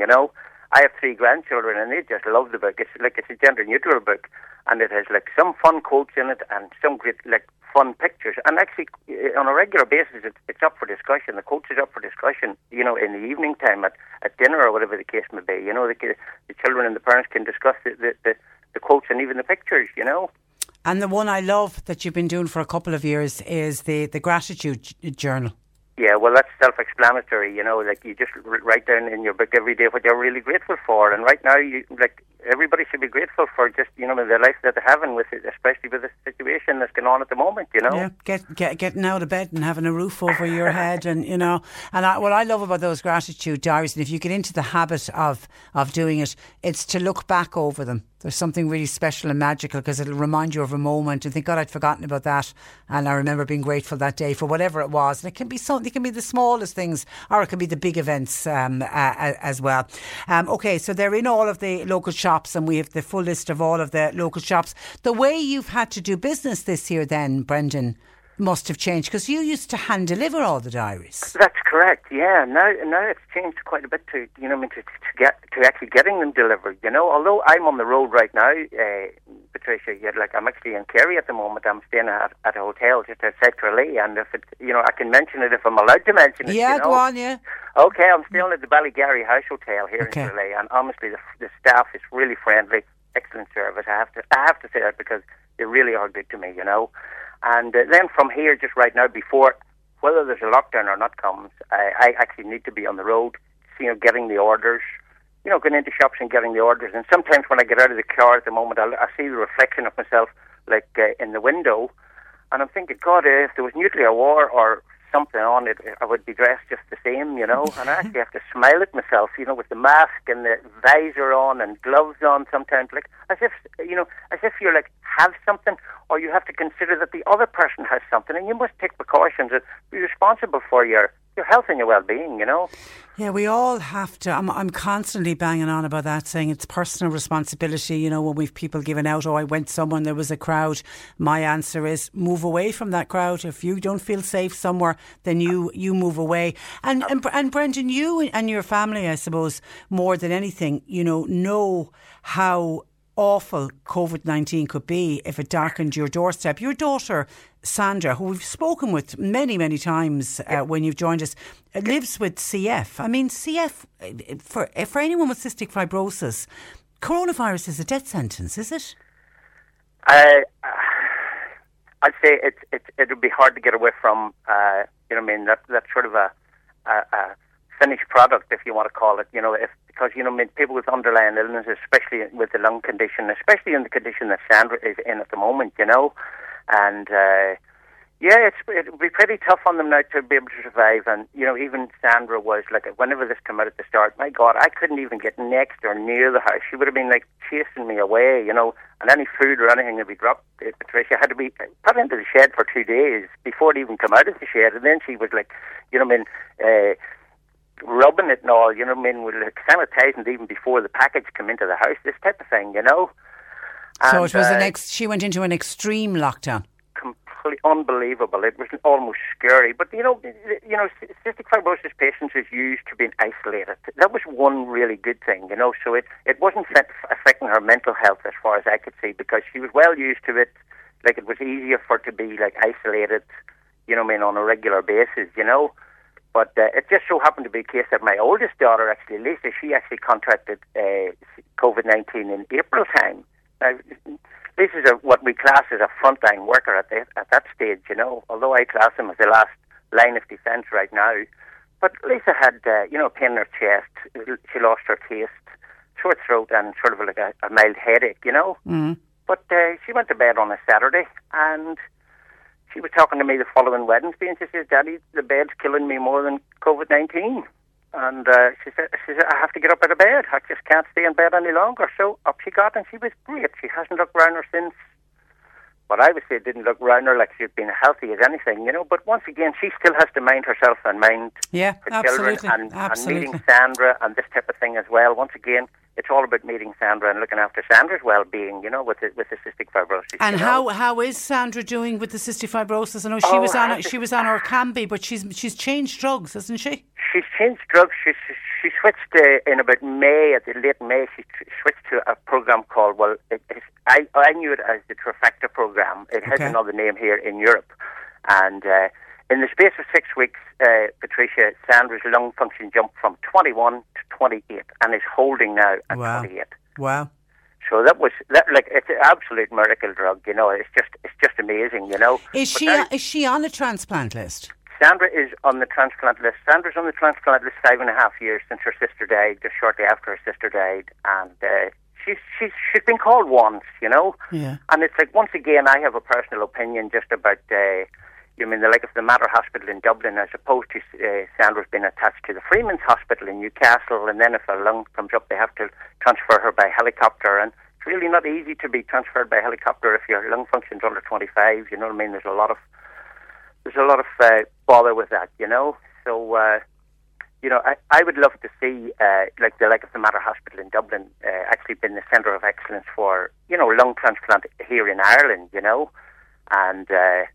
And has there been any talks of them doing that? Not at the moment, no. Trish, because, number one, I think the biggest trip over factor right now is the Brexit deal. Yeah. Yeah.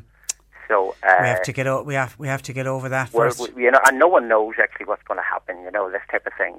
So we're getting out there and doing whatever we can do. We're supplying, as I said, like all the good bookshops, and actually this year we have stepped out to see can we get it. Distributed through the supermarkets. There's lots of people that go into the supermarket. And people can buy it online as well?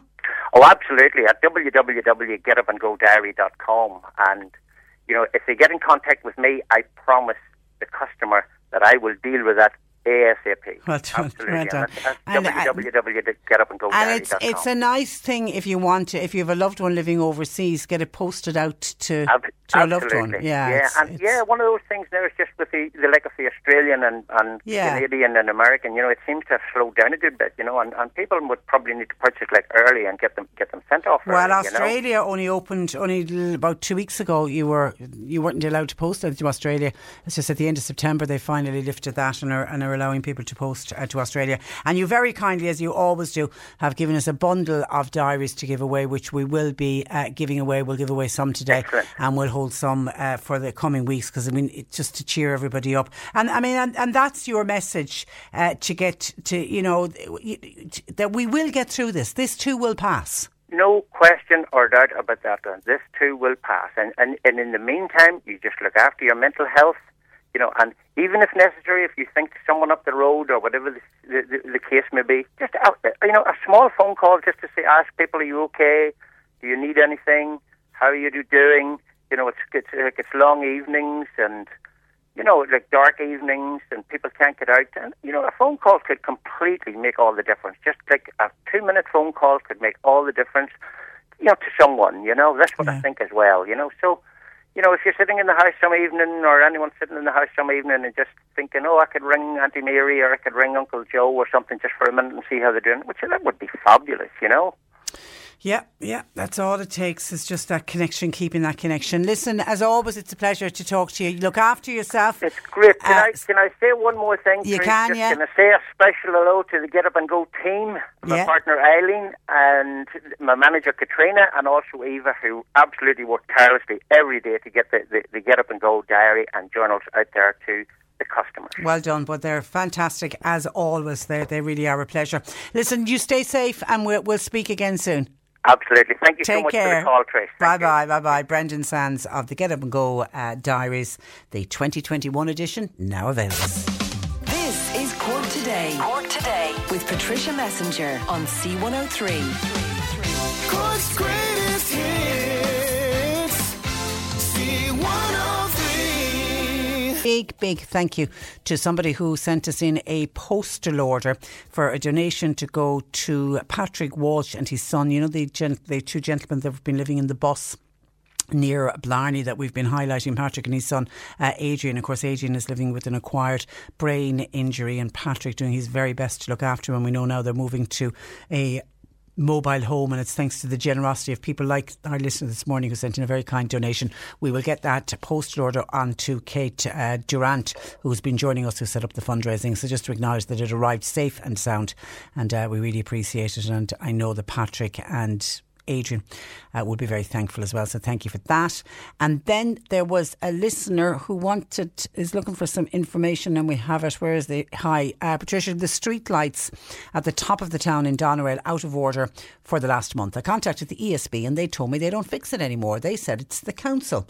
But the council where? Thanking you, says Jean. Well, it's not the council. You need to get on to SSE Electricity Utility Solutions. They are the ones who have the contract for street lighting maintenance. So you can contact them at 1850 372 772. So that's 1850 372 772, or you can go to them online, which is electricitysolutions.com. There will be a number on the pole. They'll need to know the number from you in order for them to go out and sort it out for you. Now, before we go to all our huge amount of texts and emails coming into the programme, let's go to the phones, or let you go to the phones if you'd like to win one of those great Get Up and Go diaries. Today we're giving away a Get Up and Go diary for a young person. We have a Genius journal to give away, which is full of fun. And then we've got a travel journal, which obviously whoever wins that, you're going to have to put that aside for a little while because you won't be travelling anywhere now. So we'll go with caller 9, caller 10 and caller 11 to get through to John Paul. 1850 333 103 if you'd like to win either the caller 9 will get the young person's diary, caller 10 will get the Genius journal, and caller 11 will get the travel journal. 1850 333 103. By phones only, please get working on that. Here's an email in from a listener that says, hi Patricia, I was in Doneraile Park on Saturday with my 3 children. It was a beautiful day. My children had a great time.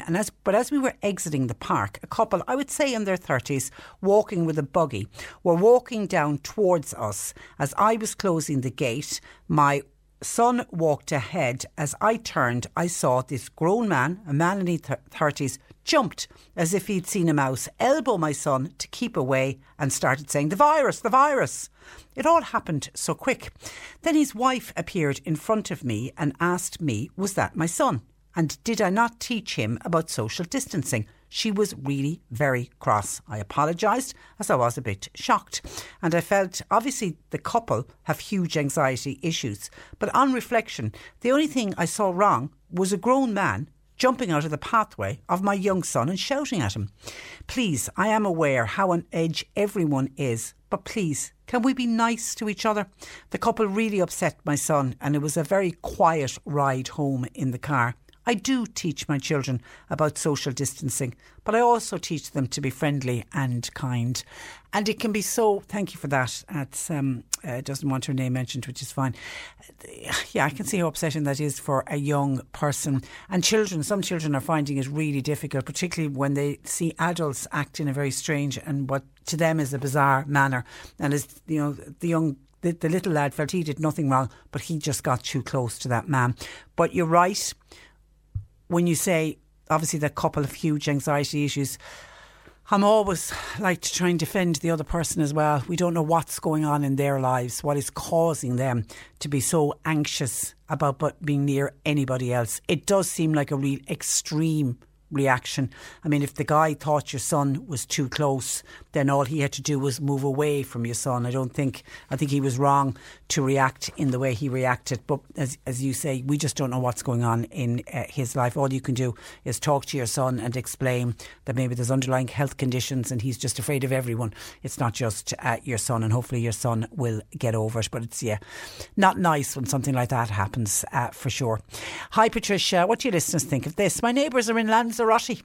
They're due back this week. Do you think they'll isolate? Because I don't think they will. I bet you the first thing they will do is head off to do shopping at our local village, says John, who's obviously a bit worried. I'd be giving your neighbours a wide berth for a couple of weeks for sure.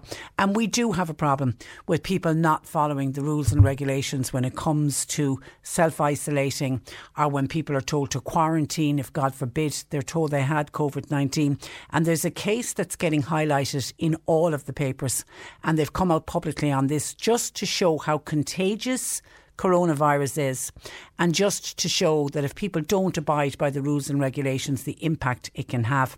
And it's to do with a man who failed to restrict his movements. He had returned to Ireland from a holiday abroad, a little bit like what John is talking about with his neighbours, but he decided, sure, I don't need to self-isolate, I'm fine. I didn't get COVID-19 when I was away. Why do I need to self-isolate for 2 weeks? Well, by not self-isolating, they reckon this one man went on to infect at least 56 people not from his own households, but it hit 10 households, and they can link them back directly to this one guy who came home from holidays and decided not to self-isolate. And it's somewhere in the Midwest. The Department of Health there decided to go public just to show how quickly coronavirus can spread in the community. It was reported that the man at the centre of the outbreak went on holidays, didn't self-isolate when he came back, even though that's what the current HSE guidelines were. At first he had mild symptoms, including a runny nose, mild sore throat, but his temperature was normal. And because his temperature was normal, he said, sure, I couldn't possibly have coronavirus, even though he'd come back from overseas. He then socialised with a group of friends, and then he later tested positive for COVID-19. However, by this stage, he'd already infected a number of his friends at the party that he went to. 3 of those friends took it home and infected members of their family. Then another friend who he had infected also felt unwell, and he decided to contact the GP to arrange a COVID-19 test. Now, she had the test in the morning, but in the afternoon, her symptoms started to disappear and she started to feel better. So what did that brave lassie decide to do? She decided to go to a friend's party. After the party, She got the test result and it turned out she was positive. But by attending that party while waiting for her test results, she ended up infecting a number of other people. As the man at the centre of the case had a close extended family who visited each other's homes regularly, that led to several extended family members also getting infected with COVID-19. One of his extended family members, who had no symptoms, went out and played a match with his local team, and a number of the teammates ended up being infected as a result. The team members then went on to affect a number of people, and they reckon at least 56 people are believed to be affected in that one outbreak, just because one idiot decided to go away on holidays and not self-isolate. I mean, if you want to go away, like John's neighbours, if they want to go away to Lanzarote, that is their choice. But when they come back, they need to follow the guidelines and they need to self-isolate for 2 weeks. John, I suggest you have a chat. We don't have a chat with your friends. I suggest you tell, somehow get through to those neighbours, maybe give them a call. Tell that story of the one guy who infected 56 other people. Your friends, hopefully they don't have COVID-19, but they could easily be bringing it back with them. They're coming from an area that maybe doesn't have a lot of COVID-19, but they're travelling through airports, they're on planes, etc. It's quite galling when you see and hear of stories like that, because all the information is there. It's not that anyone can turn around and say, well, I didn't know. Of course you knew. Hi Patricia, my niece had a COVID test. It turns out to be negative, thank God. Her parents and siblings are now all told they can return to normal life after 48 hours after the result. But my niece has been told she has to self-isolate for 2 weeks regardless of the negative result. Please can someone explain that to me? OK, I'm assuming that your niece was a close contact of somebody who had COVID-19. When that happens, when you're contact traced, you have to go and have your test, and that's deemed day 0. If that test comes back negative, your niece will more than likely be called for a second test somewhere between day 7 and day 10, but she still has to self-isolate for the full 14 days. The theory is the fact that she was the close contact to somebody who did test positive. She could still have it and just not showing any symptoms, and could end up on day 12 testing positive for her. So that's the theory behind that. 1850 333 103. Now, this is a really bizarre one and an upsetting one that somebody has WhatsApped us about. Now, I'm careful reading this, but there's no names or anything mentioned, and I don't have any of the names. But I give this out to see, has this happened, or has anybody else heard of this happening to anyone else? It happened to 2 small children. They had, and a family, they had collected a dog that they had agreed to adopt after waiting months to find a rescue dog. So they'd gone down that route of wanting a pet, but they wanted to take a rescue. So they eventually found ideal dog for them.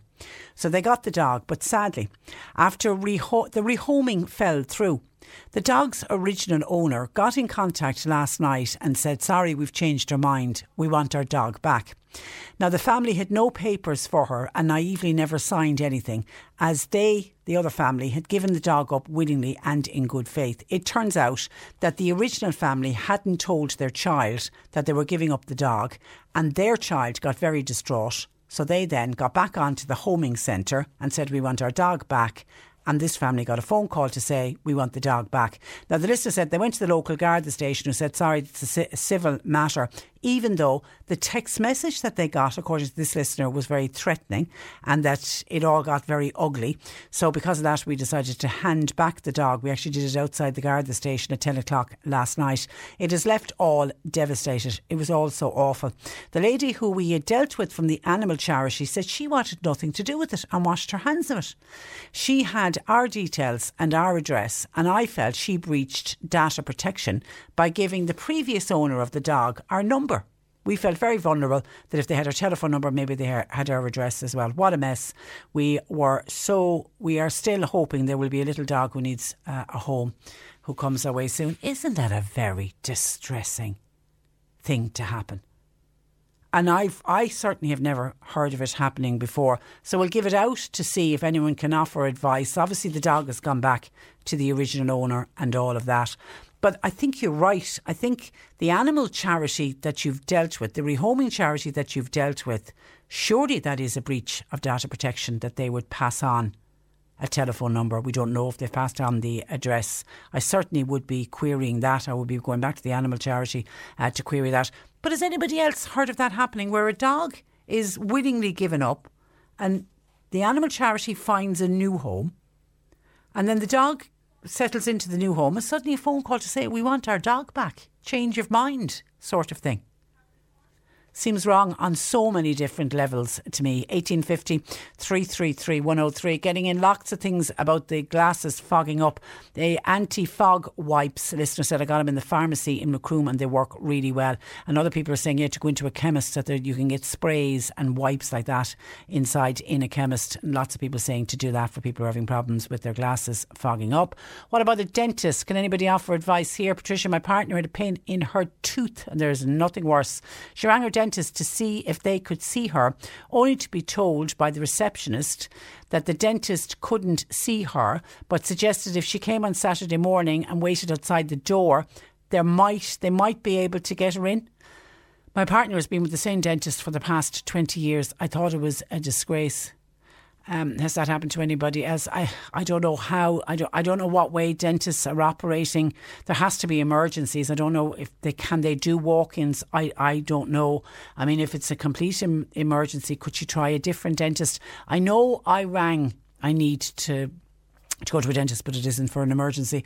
And I think it's about 3 weeks between when I rang and when I get the appointment. It's just I get my teeth cleaned, the annual thing, trying to hang on to the few teeth I have. So it's the end of the month, but I think it's about a 3-week wait.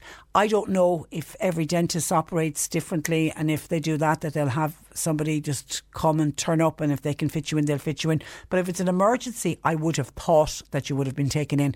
How has anybody else handled or got around that with a toothache? You wake with a toothache, and if you know what a toothache is like, if there's a toothache, you need to get to the dentist ASAP for sure. Questions for Annalise, thank you for that. Keep those coming.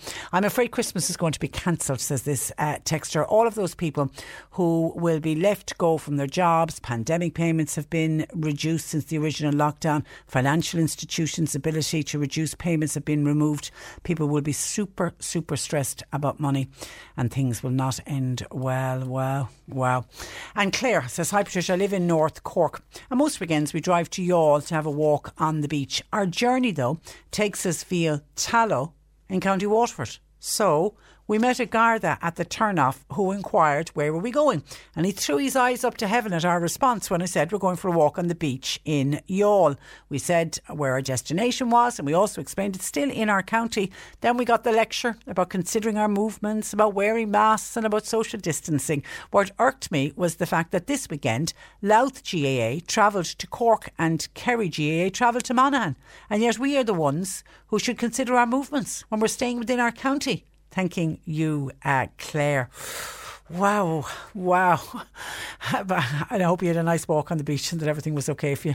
1850 333 103. The Gardaí are out in force, that's for sure. Text or WhatsApp 0862 103 103. With a reminder to you, please, to keep your questions coming for Annalise. We will be going to Annalise in the next couple of minutes. Our Get Up and Go diaries, we have our winners. The Young Person's Diary, Francis O'Sullivan, Mariners Rest, Coolamaine, West Bantry. Congratulations, Francis. Brenda O'Leary, West End in Mill Street, is getting the Genius Journal. And the travel one is going to Teresa Hurley, Church Cross in Skibbereen. Teresa, you'll have to hang on to the travel one for a while, but have fun filling it in. The C103 Cork Diary. With Cork County Council. Supporting businesses, supporting communities, serving Cork. Visit corkcoco.ie. And as you can imagine, very little on the diary. I can tell you the Irish Cancer Society are still looking for volunteer drivers. That's to help support cancer patients to and from their hospital chemotherapy treatments. Volunteers are needed in Cork to keep this vital service running, and you can contact the Irish Cancer Society's website for more information. And Kildare Community Development, their weekly lotto draw goes ahead this coming Thursday in the local community office, 4 o'clock start, and this week's jackpot is €1,300. Tickets are on sale from local outlets. You're listening to Cork Today on replay. Phone and text lines are currently closed. Cork word today on C103. Text or WhatsApp Patricia with your comment. 0862 103 103. Okay, and a quick run through some of your texts. Tim in Mallow says, Patricia, back in March, a man in Argentina faced prison over infecting 11 people. Yet an Irishman who was highlighted, the case of the guy who came back from holidays and did self-isolate, can go on to cause at least 56 infections without remand. Isn't it a crazy world in which we live, says our Tim. Some of your texts in. I was also in Doneraile Park at the weekend, but it was yesterday that I was there, says this texter. There was loads of fireworks being let off. I pitied families with young children because some of the bangs were very loud. It was about 5 when it started, and we've had a number of people talking about the fireworks are earlier. I mean, between now and Halloween, I suppose that's what we can expect every evening. They just seem to have started a little bit earlier this year. Dennis says, Patricia, maybe it's time to tag everyone in this country. Would that not make it easier to track and trace everybody's movements until a cure is found? Thanking you, says Dennis. I wonder how many people would feel about being tagged. On the Mother and Baby Home Commission and the thought that report could be sealed for 30 years. Money for the lads and cover up for the church, says this texter. That's all those investigations ever do. It's the same old story day in, day out. The state is supposed to be separated from the church. Doesn't this show otherwise? Yeah, I think this particular one, I think, is just not resting easy with so many people. This was a chance for women who were forced into many of those mother and baby homes. Many of them then held against their will. It was their chance to have their story told, and that their story would be there forevermore. You know, least we forget, and that we learn, and that future generations would know what happened. But it doesn't sit with me at all that they're planning on sealing it. Hi Patricia, this is when we were talking about the flu vaccine earlier. Just wondering, will there be house calls to allow for disabled people who don't have family members with transport for wheelchair users? I've been trying to get information and I'm hitting my head against a brick wall. I'm trying to get answers on the flu jab.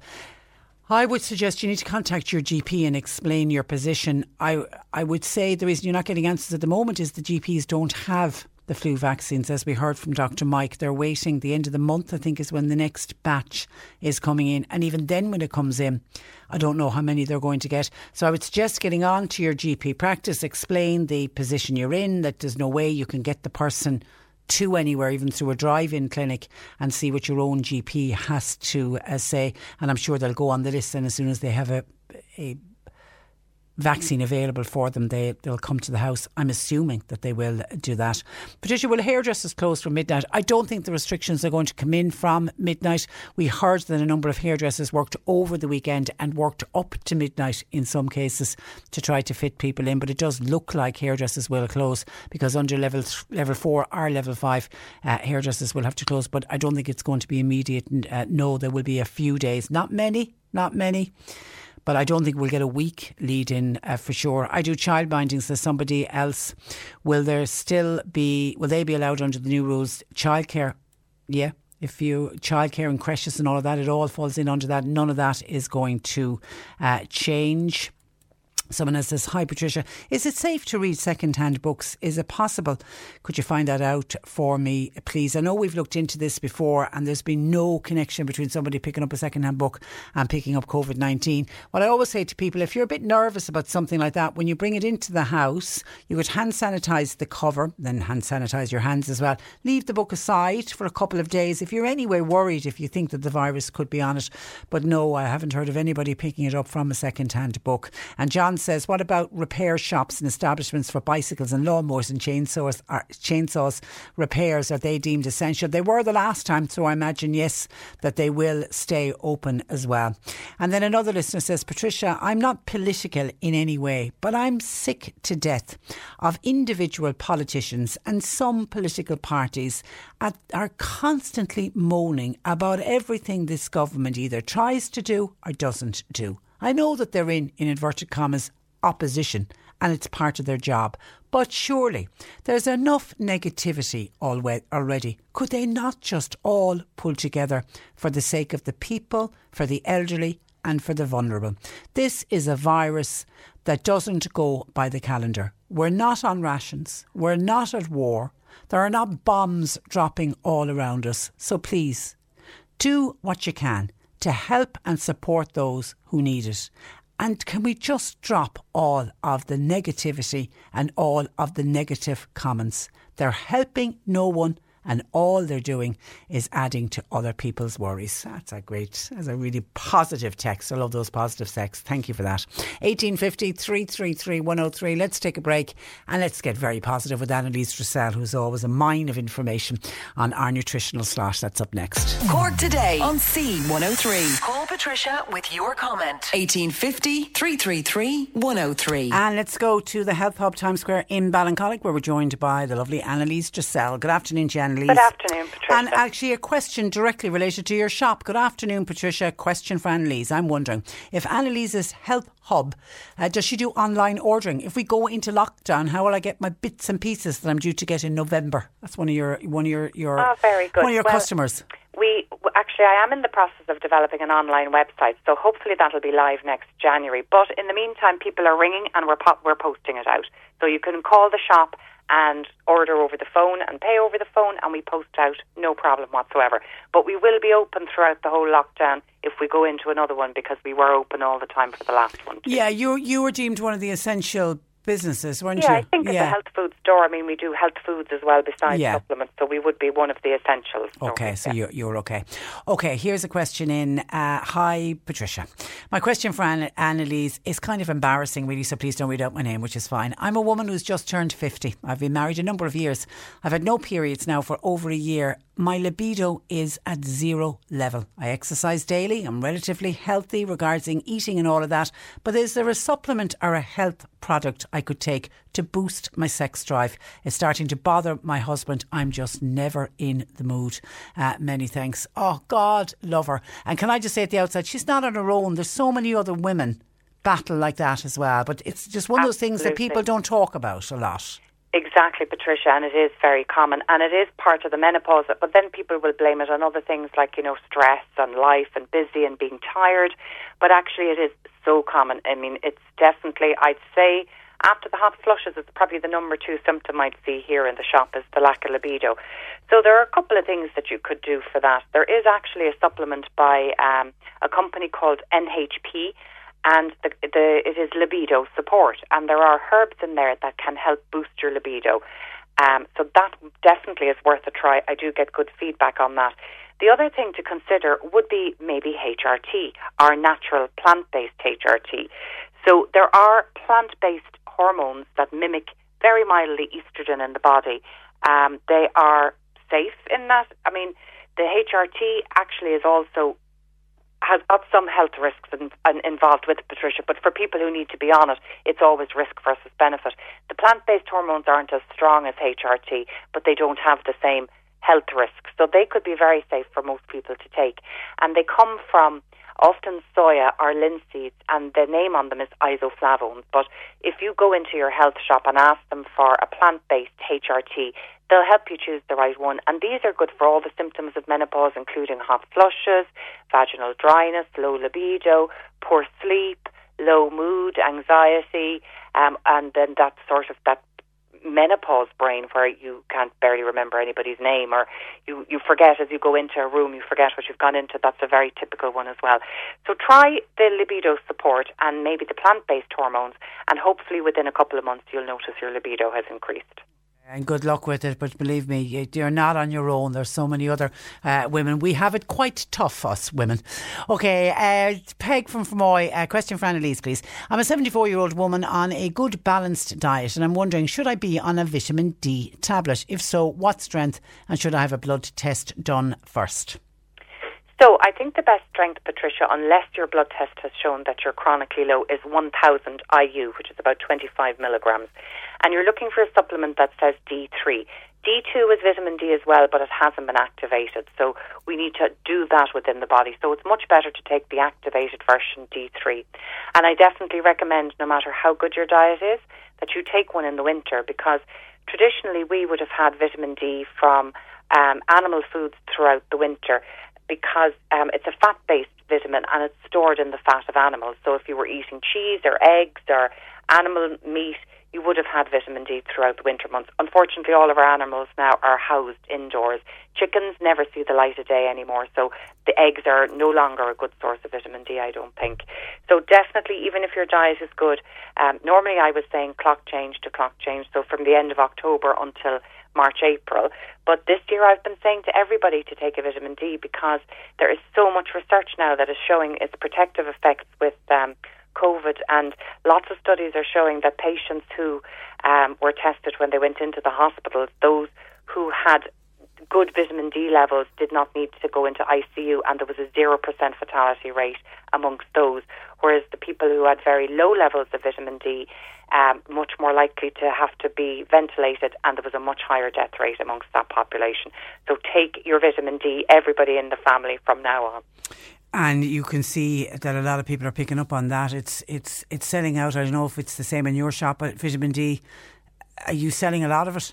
A lot of it, Patricia, but we've been prepared here. Have you? Okay. And also the supplement companies are prepared, and I really don't think there should be a shortage this year. And I know a lot of people think more is better, Patricia, but I don't think so. I think 1,000 IUs is enough for everybody, and for small children, 400 IUs is plenty. Okay. And, you know, you can share the same one with the family as well, just to maybe give kids a tablet every second or third day, because they will store some in the liver. Hi, Patricia, I have a question for Annalise. I've noticed that my son, who's in his early 20s, his hair is thinning slightly on the crown.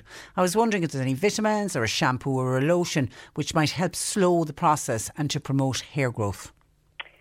So there is a supplement that is very good for thinning hair, which is called Nourkrin, Nourkrin. So this can work if the hair thinning is related to maybe stress-related hair loss.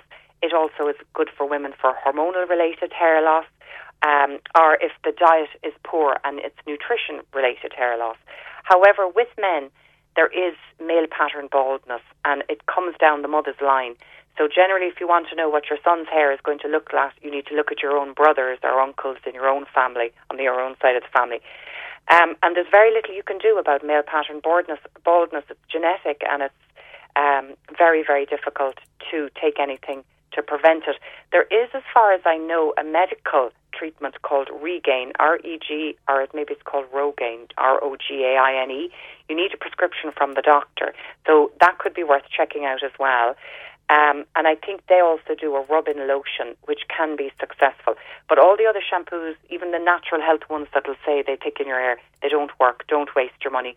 Go for that medical one, or try the Nourkrin natural supplement. Okay, Anne says, hi, question about cholesterol, please. My cholesterol is 7, HDL 2.06 and LDL over 4. What supplement would you recommend? Okay, so the HDL there is excellent, but the LDL, ideally, doctors would like your LDL to be under 3. So in that case there, I probably would recommend the Cardio K. It's the most quick and efficient at bringing down LDL. It's very similar in its action to the drug, the statin drug. It works on the liver to prevent the production of cholesterol in the liver. However, because it seems to be from a natural source rather than synthetic, most of my customers they don't have any side effects. Even those who've taken the statin and have had the terrible side effects from the statin, this works well without any side effects. So you could try that. You'll get it in most health stores. The other alternative is to take a plant sterol complex, like Zero-Col, Solgar do one as well. And that's the same as what you get in the Flora Proactives and the Benecols, but it's in a good high dose. You need about 1.6 grams a day, so you need to take a lot of those Benecols to get that much into you. So again, health stores will have that. Zero-Col is one, and Solgar do another one called a phytosterol complex. Hi, Annalise is from Carmen in Mitchelstown. Athlete's foot. Any cure? I've had it for ages, says Carmel. Yeah, so athlete's foot is a fungus. So it's like a fungal toe, the same thing I recommend for both. It's the grapefruit seed extract, and it's sold under the brand name of Citricidal by a company called Higher Nature. It comes in a liquid, and you can treat that by dampening a cotton ball and then putting on a good few drops of the Citricidal and rubbing it all over the feet. It also should be included in any wash, Patricia, for socks and things like that, because the fungus can exist and it can continue to live on in the socks, and also people's shoes and trainers. So I would treat like you can wash trainers in the washing machine. I'd wash them with that citrucidal. Or for shoes and things like that you can't wash, I would clean down the inside of them regularly with the grapefruit seed extract as well. So you can use it for a foot bath. That's great because it gets right kind of deep into the skin. So you'd want to put about 20 drops into some warm water and soak your feet for about 20 minutes. Do that a couple of times a week, and then morning and evening apply it with a damp cotton ball. Hi Annalise, can you take CBD oil while taking an aspirin? Yes, you can. Now, technically it could thin the blood in that it's also high in the omega-3 fats that you get in fish oils, but you're taking drops of this as opposed to milligrams or grams of it, so it really won't interfere with a blood thinner whatsoever. Hi Annalise, I'm on 3 Calfer iron tablets a day, but I'm still tired and absolutely feel drained. Is there anything else I need to take just to give me a bit of an extra boost? So Calfer is an iron supplement, Patricia, that isn't often well tolerated, truthfully. For a lot of people it can cause constipation, and in this case I would say if your stool is very black coloured, it's very much a sign that you're not absorbing the iron. So the best thing to do, I would suggest, is switch to an iron supplement with some of the B vitamins in there. One that's very well absorbed. If you go into the health shop, you need to tell them that you want a very highly absorbable iron. It normally comes in the form of a biglycinate, and it shouldn't cause constipation or stomach upsets. And again, if you're on an iron supplement and you feel your symptoms aren't lifting, it can be a sign that you're not absorbing. So just try a different brand, and if it doesn't do it, then there's something else going on. Again, it might be worth having your vitamin D levels checked. Some people, if your vitamin D is very low, would feel that constant debilitating tiredness. And if other reasons for tiredness then would be long-term stress, where you're actually sort of burned yourself out a little bit, and then you're looking at more adrenal support. Again, a health shop would be able to help you decide which it was most likely to be the cause and what the best sort of supplement for support would be. Hi Patricia, could you ask Annalise another question regarding vitamin D? My son is celiac. I give him vitamin supplements every day. Vitamin D is included and it says it contains 10 UG and then in brackets 200% of the RDA stated on the packet. Is he getting sufficient vitamin D from the vitamin supplements, or should I be giving him perhaps a vitamin D drops as well? Thank you. No, I think that should be plenty, Patricia.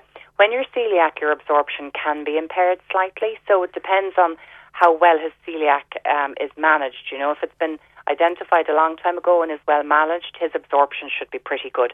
And the fact that he's getting it every day means that his body will take either more or less as it needs it. So I don't think it is necessary to supplement extra.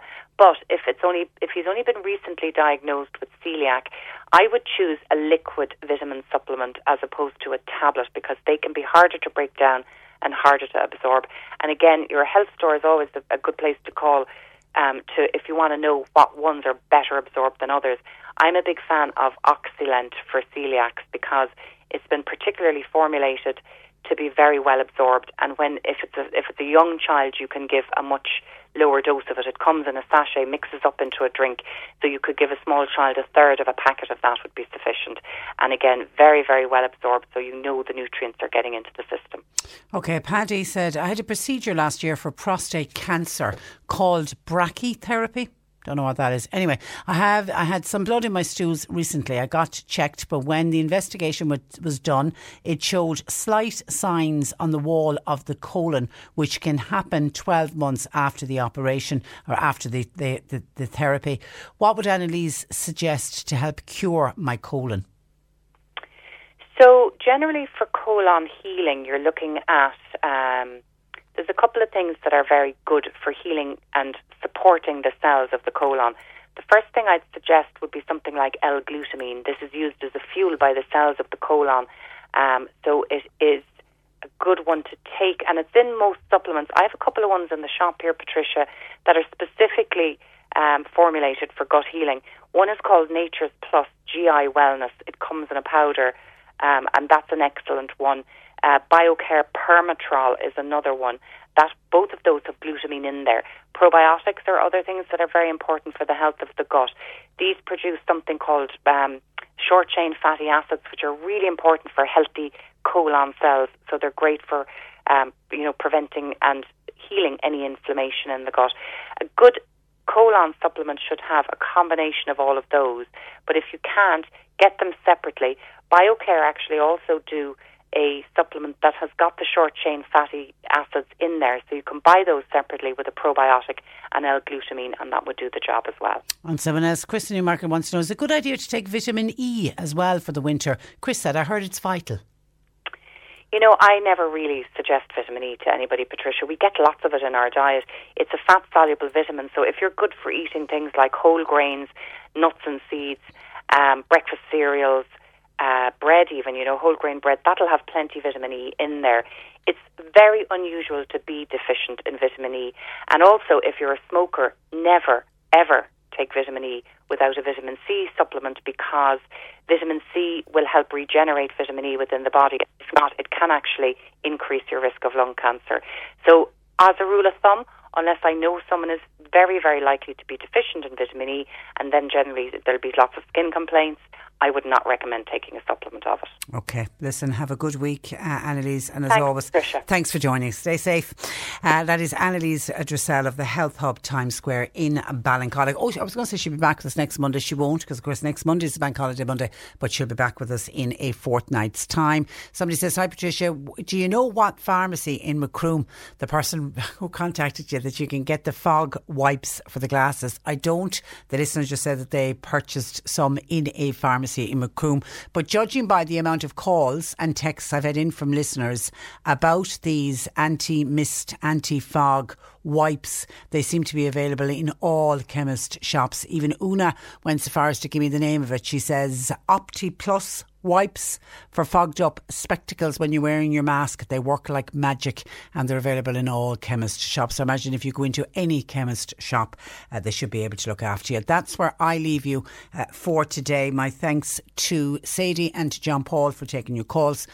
We'll be back with you tomorrow morning at 10 o'clock. Nick Richards is with you for the afternoon. Until tomorrow at 10, I'm Patricia Messenger. Enjoy the rest of your Monday and stay safe. A lot can happen in 3 years, like a chatbot may be your new best friend. But what won't change? Needing health insurance. United Healthcare Tri-Term Medical Plans, underwritten by Golden Rule Insurance Company, offer flexible, budget-friendly coverage that lasts nearly 3 years in some states. Learn more at uh1.com. Planning for your next trip?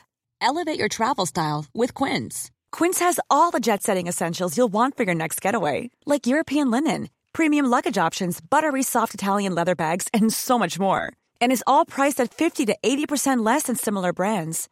Plus, Quince only works with factories that use safe and ethical manufacturing practices.